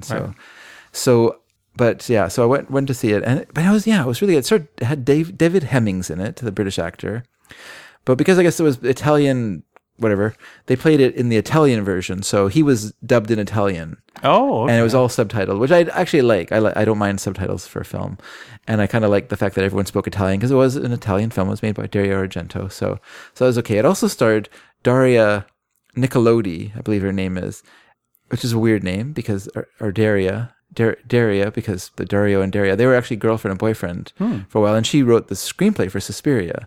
But in this movie, what was great was that, okay, so a while ago, we kind of, for fun, I made up Frank Bigfoot, yes. P.I. And then when I was telling you about it, I had this drawing of him. Yeah, and I had this idea of a female reporter that he befriends, and she has this old-fashioned car. I don't know if you remember that part of the idea of it. Not sure, okay. Well, let's pretend I said that, because in this movie... Sure. David Hemmings meets and befriends this female reporter who has this old car. And it was just so great. I was watching, I was just oh, this is so good. This is be so funny. I was thinking of, transporting this element of it, how much I was enjoying it. I was like, oh, it's great that I wanted to do this in a Frank Bigfoot, because it's so actually enjoyable in this movie. This thing where he's sitting in this old car and the seat collapses. So now he's a 6 inches shorter than she is in the car, and kind of barely looking over the dashboard. And then the visor keeps falling down in front of him. So he's having to flip it up and it falls down. But it's timed. So it's obviously done in some way so that it falls on cue. And then he locks the door, and then that's a disaster. She's, a little upset at him because now they have to crawl out of the convertible top of this little Fiat that they're in or whatever it is. And it was a really good sequence in the film. And, it's this funny little sequence in this murder show where someone's already been killed by a cleaver and stuff like that. And he's a witness to it. And that's where the movie kind of starts. He's standing in a courtyard talking to a friend, this drunken pianist. And he just happens to look up at the building where he lives, and he sees one of his neighbors being murdered in this window, and she's smashed against the glass, and then her neck drops onto the pane of glass in the window, and then it's very gory, of course, and that's the sort of part of the appeal of these films for whatever reason. But it's actually a lot of fun. The whole romantic element of the movie was really well done. I really enjoyed it, and there's kind of two weird things about it. One was a very strong feminist angle, but played in a 1970s way. So he was against it. He said, I don't date feminists because they're always blah, blah, blah. And she's like, well, I am a feminist. And And then they kind of break apart at this moment in the movie where we'll do it separately then. We're not going to work together on this because you are a jerk. And he's like, well, you're just a feminist, strident, blah, blah, blah. And so then, which I thought was interesting, because it was kind of talking about this thing, which must, was kind of in people's minds at that time. And it's played out in the film in a sort of fun way. And then, there's also a couple of gay characters that aren't gay. They're not campy gay. They're just... Oh, okay. You wouldn't have known the one was gay, except that the guy goes to find him and he meets him at his boyfriend's. And the boyfriend is much more womanly, but is not but isn't like campy gay. Isn't like, woo, my clothes, ooh, isn't this, that kind of thing like you get in movies where this person's gay. How do you know? Because they're waving their arms around and, speaking in this, it doesn't have that. It's wow, that's rare for that. I know it is 75, right? So I'm like, this is really, this is really, seems really strangely advanced. To be fair, one of the gay characters turns out to be a sort of a villain, which you're but it's not because he's gay, and it's not, it's more complicated than that. And it didn't make me go, oh, too bad. Like, it didn't have that aspect to it, which quite often in films, it's like, he's a murderer because he's gay. Everyone who's gay is perverted and a murderer, right? That's so that it doesn't have that element to it. It's different.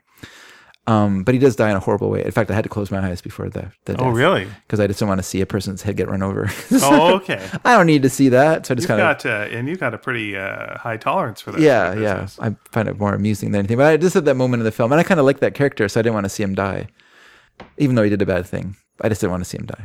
So I was like, oh, I like him. Oh, ooh. Let's just turn away. And then somebody yelled, "You look tired." Good. Yeah. But then, I don't know if it will work in Italian. Or just run down. Yeah. So you look run down. Yeah. So, but anyway, I recommend it. I highly recommend it. It's called The Deep Red. Dario Argento, director and co-writer, and it does have it does have like lots of Argentoisms in it, which is a little bit of incoherence in some of the story elements. The typical Argento rushed ending, where it's like, all right, we figured everything out. Okay, let's just end the movie. Roll credits. This is always weird. Like Suspiria is the same thing. Like it's kind of like, I'm going to spoil it it's an old movie, so I'm sorry if you haven't seen it, but it's kind of like, oh, she's a witch, found her, stabbed her, she's dead, the place is on fire, roll credits. Why did this happen in 2 minutes? Like, whoa, what's going on? Like, why did you need to rush this? It's weird. It's not the point. Who cares? Yeah, exactly. That's right. Yeah, here's your plot. It was more about feeling. Here's your plot, and what's your hurry? Let's wrap it up. Yeah, it's just weird. It's kind of like, it does have that kind of offhanded thing like, did you think that's what this was about? Did you think this was why you were watching this movie? No, you wanted this experience of this weirdly colored, it's kind of, this very strange film. That's what you wanted, right? Who cares about the plot? If you want a plot to Suspiria, see the new Suspiria. That's got a big plot in it. It's lots of plot. If you want plot, that's got the plot for you. And actually this week, unfortunately, it's going to be on next Thursday they're playing Suspiria 1 and Suspiria 2 together at the Rio. And I've seen them both, and I pay for Prime so I can see Suspiria for free at home now. I saw it in the theater last year. And it's very good. The new Suspiria is very good. But it's its own thing. Yeah, I don't need to see them again. All right. I already have one on DVD, and there we go. Go see it at the Rio. And see other things at the Rio. Go also see the Critical Hit show at the Rio. I want to go see Mandy next week, though. What's Mandy? Is that another horror thing? It's more of a revenge film with Nicolas Cage as a father who I think his daughter is kidnapped by Satan worshippers or something. It's supposed to be very crazy. I've heard. Yeah, and when people say that about a Nick Cage movie, yes, like even for a Nick Cage movie, whoa, yeah. So I'm very.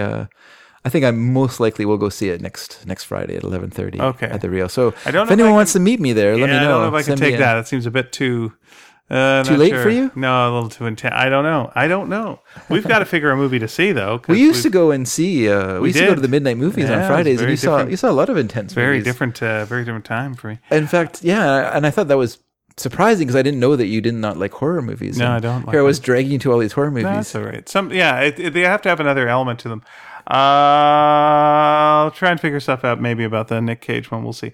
But I don't. No pressure. No pressure. But we got to figure another movie to see because we've got to do a show next week and talk about a movie. That could be the one. But I don't want to do it after. Well, we just watched this movie till 2 a.m. Now we're going to talk about it. Oh well, no, we talk about it on the show on the show next week. I did see, and again, not going to say too much about it, but I did see that Dark Phoenix movie. That. So that's what an option. What do you think? I know you don't like to grade movies, but no, not grading movies. Okay, here's what I thought. Unnecessary. There's no real point to that. Okay. So you don't want me to do that one for Fansplainers? We can, yeah. Oh, okay. But I've already seen it, so that one's already loaded up for me. Yeah. I mean, there's a lot of stuff to talk about because they basically remade a movie no one wanted, and they remade a movie that was so no one liked it that they spent the next couple of movies erasing that movie. Yeah. And then they used the same writer to write the same movie. Oh, that's weird. Yeah, the person who wrote and directed this one was one of the writers on The original, last time, I forget what they called that one specifically. X-Men X3, Bad Times at Richmond High, Flame Out, Flame Bird, smack 'em around, some shit. No, I don't think it was necessary. There was some okay. That's called X-Men 3. Where's Cyclops? Yeah, Cyclops does do some stuff in this one. There's a lot. There is actually a lot to talk about it. Okay. And well, maybe I'll go see it. All right. We'll think about that. So tonight you are kindly helping me move a couch. I am very kind. To my mother-in-law's place. Yeah, that's no problem. Dave enjoys moving things, so we're going to be doing that. We got to hunt down location, and I thought we were going to be like following someone in the car. We are not, but it's a pretty basic address. So we've been there before, right? Or is this a new place? No, that's right. It's a new place. All right, we can just put it into my phone thingy. It will all work That's out. the modern world, everyone. Is there we haven't done our quick listeners' questions, so we need to do that. We have some responses to some of our. I thought we had one response, but if you know more responses, I know more responses. All right, let me do the one fast response that I know of. Okay.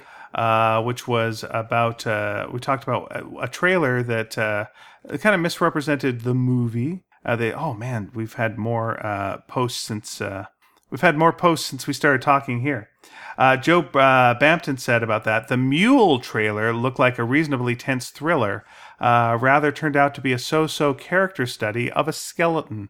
With a little thing on his face. With a little thing on his face too, right? Yeah, I like the description that John Mulaney and Pete Davidson had about that, where they were just stunned at how many three-ways the guy had in that movie. It's just like seeing three-way after three-way. Really? Yeah, Clint Eastwood, yeah. That sounds weird. Okay. Well, can I just say one thing before you? I know you're looking for stuff. So I am looking for stuff. This was our friend Nina posted a couple of times. So we're just reading her stuff while you talk. So we had a response from our friend Mary Hook, and Mary wrote.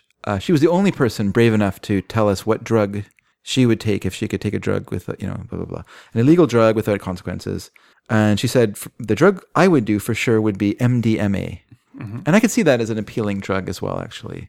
I might change my acid to MDMA or ecstasy. What do you get? It's ecstasy? Yeah. I think in terms of like an experience where you just want to hug people and dance, that seems more appealing than any other drug that I could think of, like as an experiential drug. That does sound more appealing. Let me just say. Yes, sir. In terms of, Nina went crazy, and Ed wrote to us too. I only got 2 from Nina. Has she done more than 2? No, 2, but so. And that's going crazy. Yeah, that's 2. That's 2. That's the. They're both very short. That seems like a lot to me. I'm going to just say the Nina things quick. Sure. Nina, who's our friend, we consider her the third dragon, and we did a book together, by the way, called Sparks, about 2 cats that dress up as a dog. Why not pick it up? It's nice. She wrote to us saying Radlers. I guess we were asking what Radlers were. Yes. Radlers are beer mixed with either lemonade or grapefruit juice. Yes, that's what they had at this thing was they were grapefruit Radlers. How is that different from a shandy? What's the difference? Like, wouldn't a shandy be that? Isn't shandy cider though? This is a very good question. That is something that I want. Traditional British shandy recipe. Here we go. I'm looking this up. Beer and ginger ale. That's what a shandy is. Oh, okay. So it's a beer and ginger ale. So it's in the family. Yeah, it's in the family. And then Nina also says, I would play spikeball. She'd be down for playing some spikeball. Oh, you're down for spikeball, Nina? Yep. Oh, well, be careful what you wish for. All right. Kanan Grawl wrote to us, and that is strange. Anyway, he wrote to us. That he wrote to us? No, it's just that his name is spelled wrong in my heading on my email. But anyway, it says he says, "Greeting hosts." Hi. So that's you two. In response to the question, what should replace superheroes at the movies, I have a few suggestions. 1, you ready for this one? Okay. I'm trying to think like if we read this one last week or not. No, we didn't. Okay, very good. Fantasy. We had Lord of the Rings, yes, but not much else. Game of Thrones was some kind of monster hit. So why haven't there been straight-up fantasy movies? Dragons, fairies, goblins, etc. And there's not a ton historically either that haven't been B-grade genre fillers. I'm pretty sure we didn't read this. This came on... Okay, keep reading it anyway. This came June 7th. All right. So I feel like that's after our show? Makes sense, yep. Okay. 2, the second one, mashups. The Lego movie had Ninja Turtles, DC Heroes, Gandalf, etc. in it. The Lego Batman movie had Sauron, the Wicked Witch, and other baddies in it. Sure did. Ready Player One had tons of IPs in its mix. Yep. You could even go as far back as Roger Rabbit, where people loved seeing the Looney Tunes interact with the Disney gang. Sure did. But maybe it should go weirder with the mashups, like some of the recent DC Looney Tune Hanna-Barbera comics they were doing. The Scooby Gang in the latest Conjuring universe pick. Sure. I would like that. They have done Scooby-Doo and Supernatural as a crossover on the Supernatural show. Okay. King Arthur and the Crusades are Batman, or Batman and the Matrix. Sure. Indiana Jones and Star Wars. Sabrina the Teenage Witch and Ghostbusters. Okay. Drop some Predators and aliens into the world of Avatar. Okay. We have had Predator visit the Archie world a little bit. Oh, well, speaking of that, remake Titanic with the Archie gang. Okay, I like that. Studios just need to start getting along and getting loose with their IPs. 3, female reboots. We need more of them. Female Goonies, awesome. Sure. Female Stand By Me, yes. Women in Black, it says WIB, Women in Black. Female Star Wars. Yeah, they're 50% there with the new one, but okay, go ahead. Female Star Wars, he says disconnect the internet first. Sure. Home Alone with a girl who can act better than Macaulay Culkin. Ooh. Female Muppets. Female Transformers, all-girl Newsies. What makes a female Transformer? It's always weird because they don't have genitals, but okay. I guess it's the voice box. Their headlights would be in a different place. Oh. And I know Back to the Future is the sacred cow, but someone really missed a trick not making a new version with Haley Steinfeld and Carol Kane. Which actually sounds kind of good. So what happens in that? Does she go back in time and her dad tries to have sex with her? Because I don't think that's I think we could work. leave out the dad sex and mom sex in the future films. 4, last one. Kids books, and I mean little kids books. We already got The Boss Baby, which is pretty great. It's just Calvin and Hobbes without Hobbes. Nothing to do with the book at all. But here's the thing. Adult takes on little kids books. A horror movie of the Gruffalo. Hard sci-fi, Goodnight Moon. We're going on a bear hunt starring Bruce Willis. Guess How Much I Love You as a murder mystery rom-com. One fish, two fish, red fish, blue fish, but more like Jaws. Yeah. A really depressing long version of The Giving Tree, where we see why the boy was just so useless at life he had to ask a tree for help. The Very Hungry Caterpillar is an action-packed mutant monster movie with Sarah Silverman in the role, usually reserved for The Rock, because see above, and also why the heck not? Yeah, I agree. Anyway, that's it. Please expound on my ideas. No, I'm sure you'll think of better examples, and it will help fill time. Cheerio, Kenan. Yeah, the Lorax done as adult is actually kind of Swamp Thing, really. But he's such a good cartoonist. Do some of those up, for crying out loud. Draw those. Those are amazing. Crying out loud. Thank you for that great note, Kenan. Quick note why I was like scanning on here, because I was like, damn it, why do I think a shandy is lemonade? That was bothering me. And here is why I think a shandy is lemonade. Okay. And beer. It's because in England, they call 7-Up, that lemon lime kind of mix with Sprite and 7-Up, that's called lemonade there. So when they make a shandy there, they make it with Sprite or 7-Up or the bar equivalent and beer, and so they do say it's beer and lemonade there. Okay. Hence my I see. thing. I see. Words. Your confusion. Not confusion. I was actually completely right. Okay. Here's another show comment. Mm-hmm. This is from my darling wife, Lisa Williamson. Very good. And firstly, she says, does she make you use her full name every time? Yes. Okay, it's kind of like Charlie Brown. I love her name. Okay. I have to say that. She says, glad to hear Pia is fine. That's her first comment. Yeah, me too. Thank you. Interesting animals that live near me? Well, I think all animals are interesting. We live in a small town in the middle of an agricultural area. So we have your usual farm animals a stone throw away. We also have the region's zoo literally around the corner across a field from us. It was rumored that a black bear had escaped from the black bear grizzly bear wolf enclosure, but I've never seen him in my travels. We did a few years ago have a yearling black bear appear at the barn our horse lived at, about 5 minutes from our house, at the end of one summer.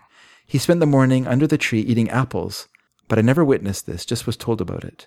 The closest bear I have seen to my house was one crossing the freeway about 50 minutes away by car from our house. We were driving the car, not the bear. That's the only bear I've witnessed on this side of the Fraser River. There are lots on the Maple Ridge side, as it's next to the mountains and Golden Ears Park.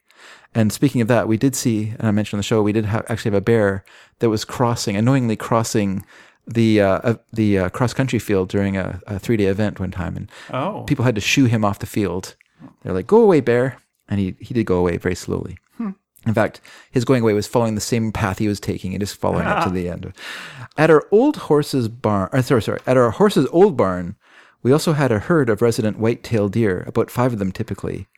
One year, one of the babies was a pinto, or multicolored deer. I hadn't realized that deer came in that color. About 3 miles south of us, between 2 large parks, there is apparently a breeding pair of cougar.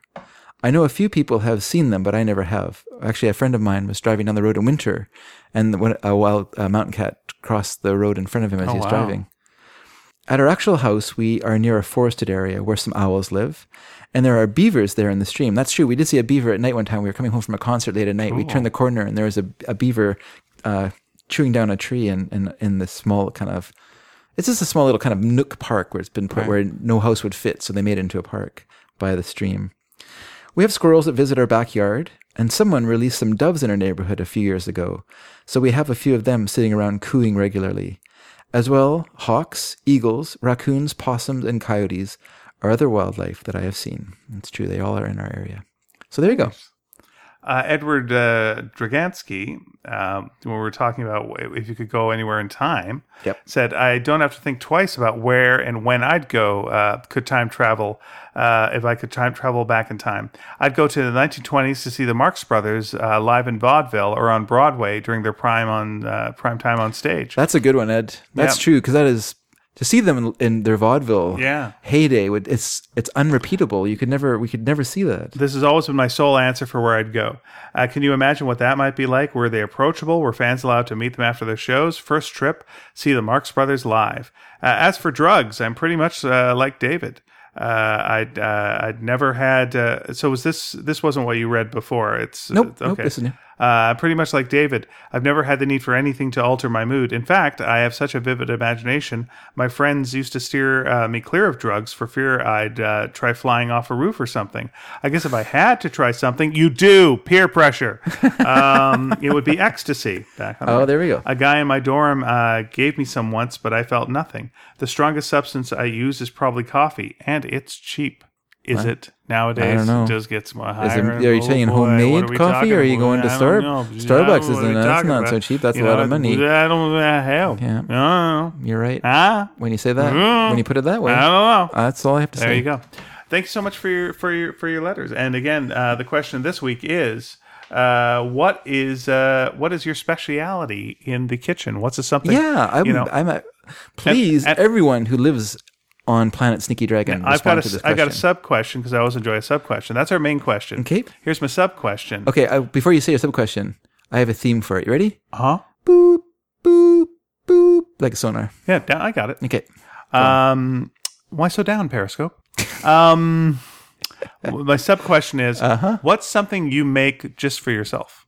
What's like your little treat that you make in the kitchen? That's like, I'm talking, what's your dazzling dish that you make for people? Okay. And what do you like making for yourself? What's your little... Well, I never really cook for myself. I cook for a family. So that's... If your family's away, what do you make yourself? McDonald's. That's like your treat. Oh, you go to McDonald's. I don't know. My treat for myself, and I'll have this just whenever. I don't need an excuse. I'll make it for my family too, but hot dogs. Sure, hot dogs are good. I do really like hot dogs, so that's a regular go-to for me. Mm-hmm. As long as there's good buns, they require something I like. I like making scrambled eggs with a bit of cream cheese in there and a little bit of chives, maybe a bit of dill in there as well. Are chives green onions? No. They're small. They almost look like grass. There's some directly behind you right now. I can show them to you afterwards. But yeah, it kind of looks like grass. I have a feeling if I turn and look, you're just going to hit me on the back of the head. Well, that's usually what I've been waiting for many episodes to just knock you out. It's oniony though, yes. And then usually like a little bit of dill or something like that, salt and pepper, and put that on a toasted bagel. Oh boy, that's good. That sounds good. I had that when I used to live in Halifax. There was a place down the street that would make those, and they would microwave it, and it was okay. Yeah. But I just make it myself, and I cook it nice and slow, and oh boy, so good. When I was a young man, and I used to work, I would come home from my late shift. I get home about midnight, a little before midnight, and I would always make. This is when I could eat a lot. I would make a bowl of clam chowder, and then I would make 4 hot dogs. and I would eat all those while watching Doctor Who on late on Saturday nights, because I got home like just before it started, so I would cook and then I would go downstairs and watch it while I ate my ginormous repast. That was my regular weekly, no wonder Dave got cancer, meal. A lot of hot dogs. Yeah, not sure that's what caused it. That's what my mom blamed it on. Did she? Yeah. Yeah. If I hadn't eaten all those hot dogs, I wouldn't have got cancer. But Mom, here's a fact. It was in me my whole life, because it was like a leftover tissue that got stuck inside me. Mm-hmm. So possibly like when I was in the womb, I encompassed another thing that was in there. Might have been like another baby that was maybe in there, whatever, sure. Who knows? And so then at that, early stage, and then it was inside me for many, many years. And then at some point I decided, I'm going to stretch out and grow. Time to spread my wings. Yeah. And it got a lot of attention for a short period of time, and then fuck off. So don't blame it on my long hair, right? My tight pants, or my hot dogs. Mm-hmm. That's all I have to say in defense. You know what I blame it on? I'm going to defend Sobeys and cancer. You know what I blame it on? Yes. The Bossa Nova. Are you? Yeah, I'm going to blame it on the Bossa Nova. Wow, that's funny. Yep. That's, there's a song, right? Well, I only know that version of that song, Nova by the Holy Motor Rounders. Well, that is in no way what this is. Because they go, they say blame it on the Bossa Nova. Yep. Time is on my side. Slime is on my tide. I ride the time slide all the time. Yeah. Okay. I was trying to actually play the song, but of course there always is an ad.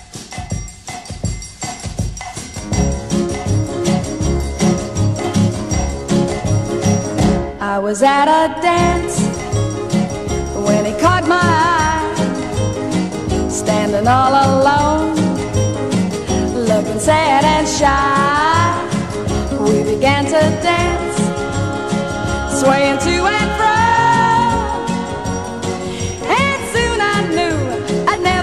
Let him go.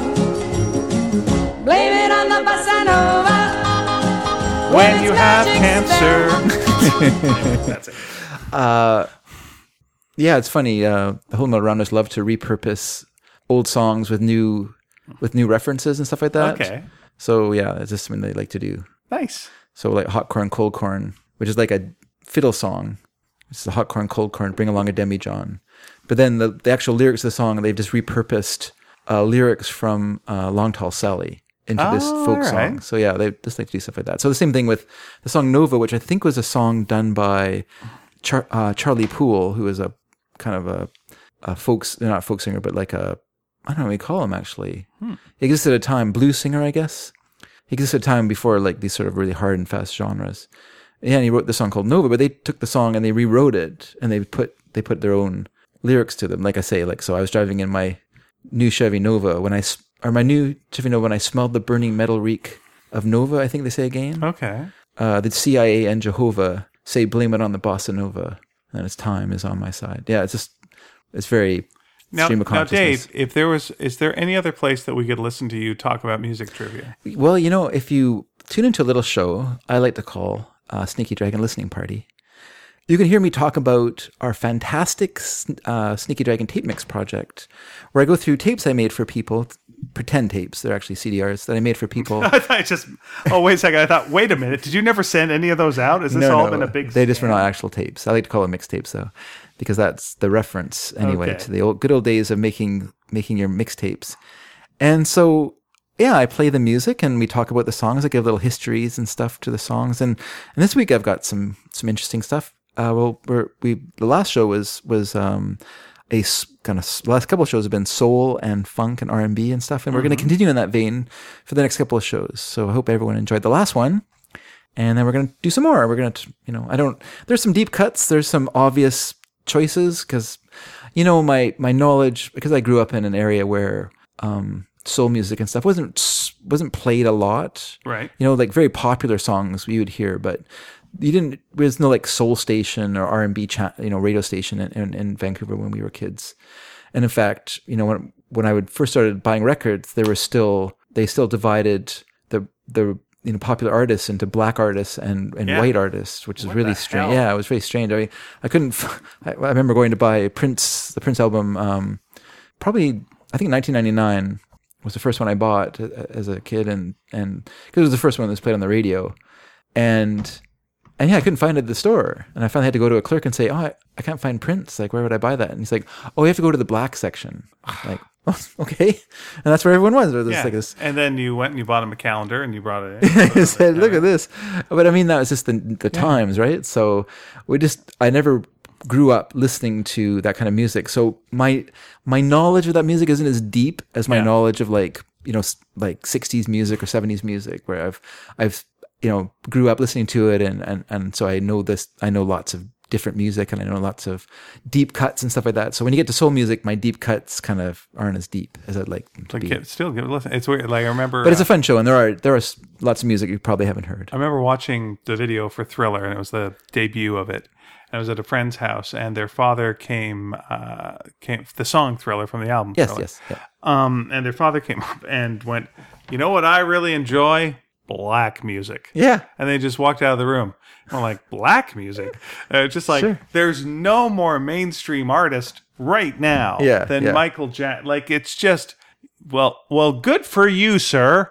Yeah, tip of the hat. Tip of the hat to you, sir. Yeah, I wouldn't even describe Thriller as working in a black idiom. It was way more mainstream than it was as mainstream as you got. Off the Wall had elements that you could say was like, soul music or whatever, but by the time you get to like Thriller, it's really more of a generic sound. He's got Eddie Van Halen playing guitar on it. Got Paul McCartney on 2 songs. There's conscious choices to make it more. I don't want to say listenable. That sounds terrible, but you got Vincent Price doing a monologue. Because as I said on a listening party, like when I started listening to black artists, and it wouldn't have been until I was in my late teens, early 20s, and I was making a conscious choice to listen to this music, and I had to like get through it. I had to like force myself to listen to it, and because it's new, and it has it uses, the rhythms are different, the beats are different, and the singing styles are different, and so you had to make this choice that I'm not going to listen to music that I know. I'm going to listen to music I don't know and figure out what it is that people like about this so much, And and to be fair, I had the same experience listening to Pet Sounds, because Pet Sounds is so different sounding than other Beach Boys. I grew up, as a kid going to a lake. My parents we would go every year to a lake in the Okanagan, and I just happened to go at a time when Endless Summer came out, and it was all Beach Boys all the time. It felt like at the lake. It was the sun. We were on a boat. We were water skiing. What's better to listen to than the Beach Boys in this situation? And so that was my experience of the Beach Boys for the longest time. It wasn't until I was, once again, in my late teens or early 20s, and then you're reading about the genius of Brian Wilson and how great Pet Sounds was and stuff like that. And then you put it on and you're like, well, this isn't the Beach Boys. What is this exactly? This is, and so it takes you a little while to get your mind around what you're hearing. That's the new. But sometimes it's worth the effort to listen to listen to black artists, to listen to James Brown, to listen to Marvin Gaye, to listen to Curtis Mayfield or whoever, to take that, and just sort of say to yourself, I'm going to enjoy this. Yeah. Because I want to understand why other people enjoy this. No, it's so much. This is again one of the reasons I think probably your show is a good one. It's like you will introduce people to some very different stuff, and there will always be stuff people go, I don't care for this, and that's true. And that's fine. That's what you get letters about. Yeah, but I like it though. And to a degree, I could see like maybe there is stuff that you will never like, but maybe one of the reasons you don't like it is because it is so new to you and such a different style. Yeah, and like give another listen. But it's a nice way of being exposed to some different things and. I think it's a very positive podcast and always interesting to read people's responses to the podcast afterwards. And breaking down everything. So I love it. Give it a listen. And I'll be honest, it does not hurt my feelings at all if you don't like something that I like. Cry so deep. Unrelated. Yeah, it's related. It's related to my toe fungus. Oh, just get it fixed. Dave, we got to go move it. We got to move a couch, everyone. So we should probably wrap the show up. So everyone, if you want to contact us, if you're a fan of Fansplainers, if you're a fan of Listening Party, if you're a fan of this very show you're listening to at this very moment, our flagship podcast, Sneaky Dragon, you can contact us on our website, which is called sneakydragon.com. You can go there. You can leave a comment under the show. We love to hear from you. We want to hear your answers to our questions. What is your your show-off dish, your specialty dish that you like to bring to get together, so your friends can eat it and they love it. They love when you bring it and it's your thing. You're bringing a date's coming over to your place. What do you make? Yeah, what do you make for that date? Hot dogs. Anyway, that's probably why I get the symbolism. My dating life is so limited at that time of my life. Yes, our website. We also have an email. It's sneakyd@sneakydragon.com. Please feel free to contact us there. We'd love to hear from you. We are on Facebook at Sneaky Dragon. We are on Twitter at Sneaky_Dragon. And if you're like Mary Hook, you can write to us there and answer the question. Mary, what is your dish? What is your Mary, what's dish? up? We want to hear from you, birthday girl. Happy birthday. Yeah, happy birthday, Mary. And I think that's it. You can go to our Patreon if you want to throw us a few shekels. We really appreciate the people who are doing that for us right now. And if you love the shows that we do, if you love Listening Party, Fansplainers, this show, and you want to support us, you can do that through Patreon. We really appreciate it. So there you go, everyone. On that note, let's fuck off. Sure.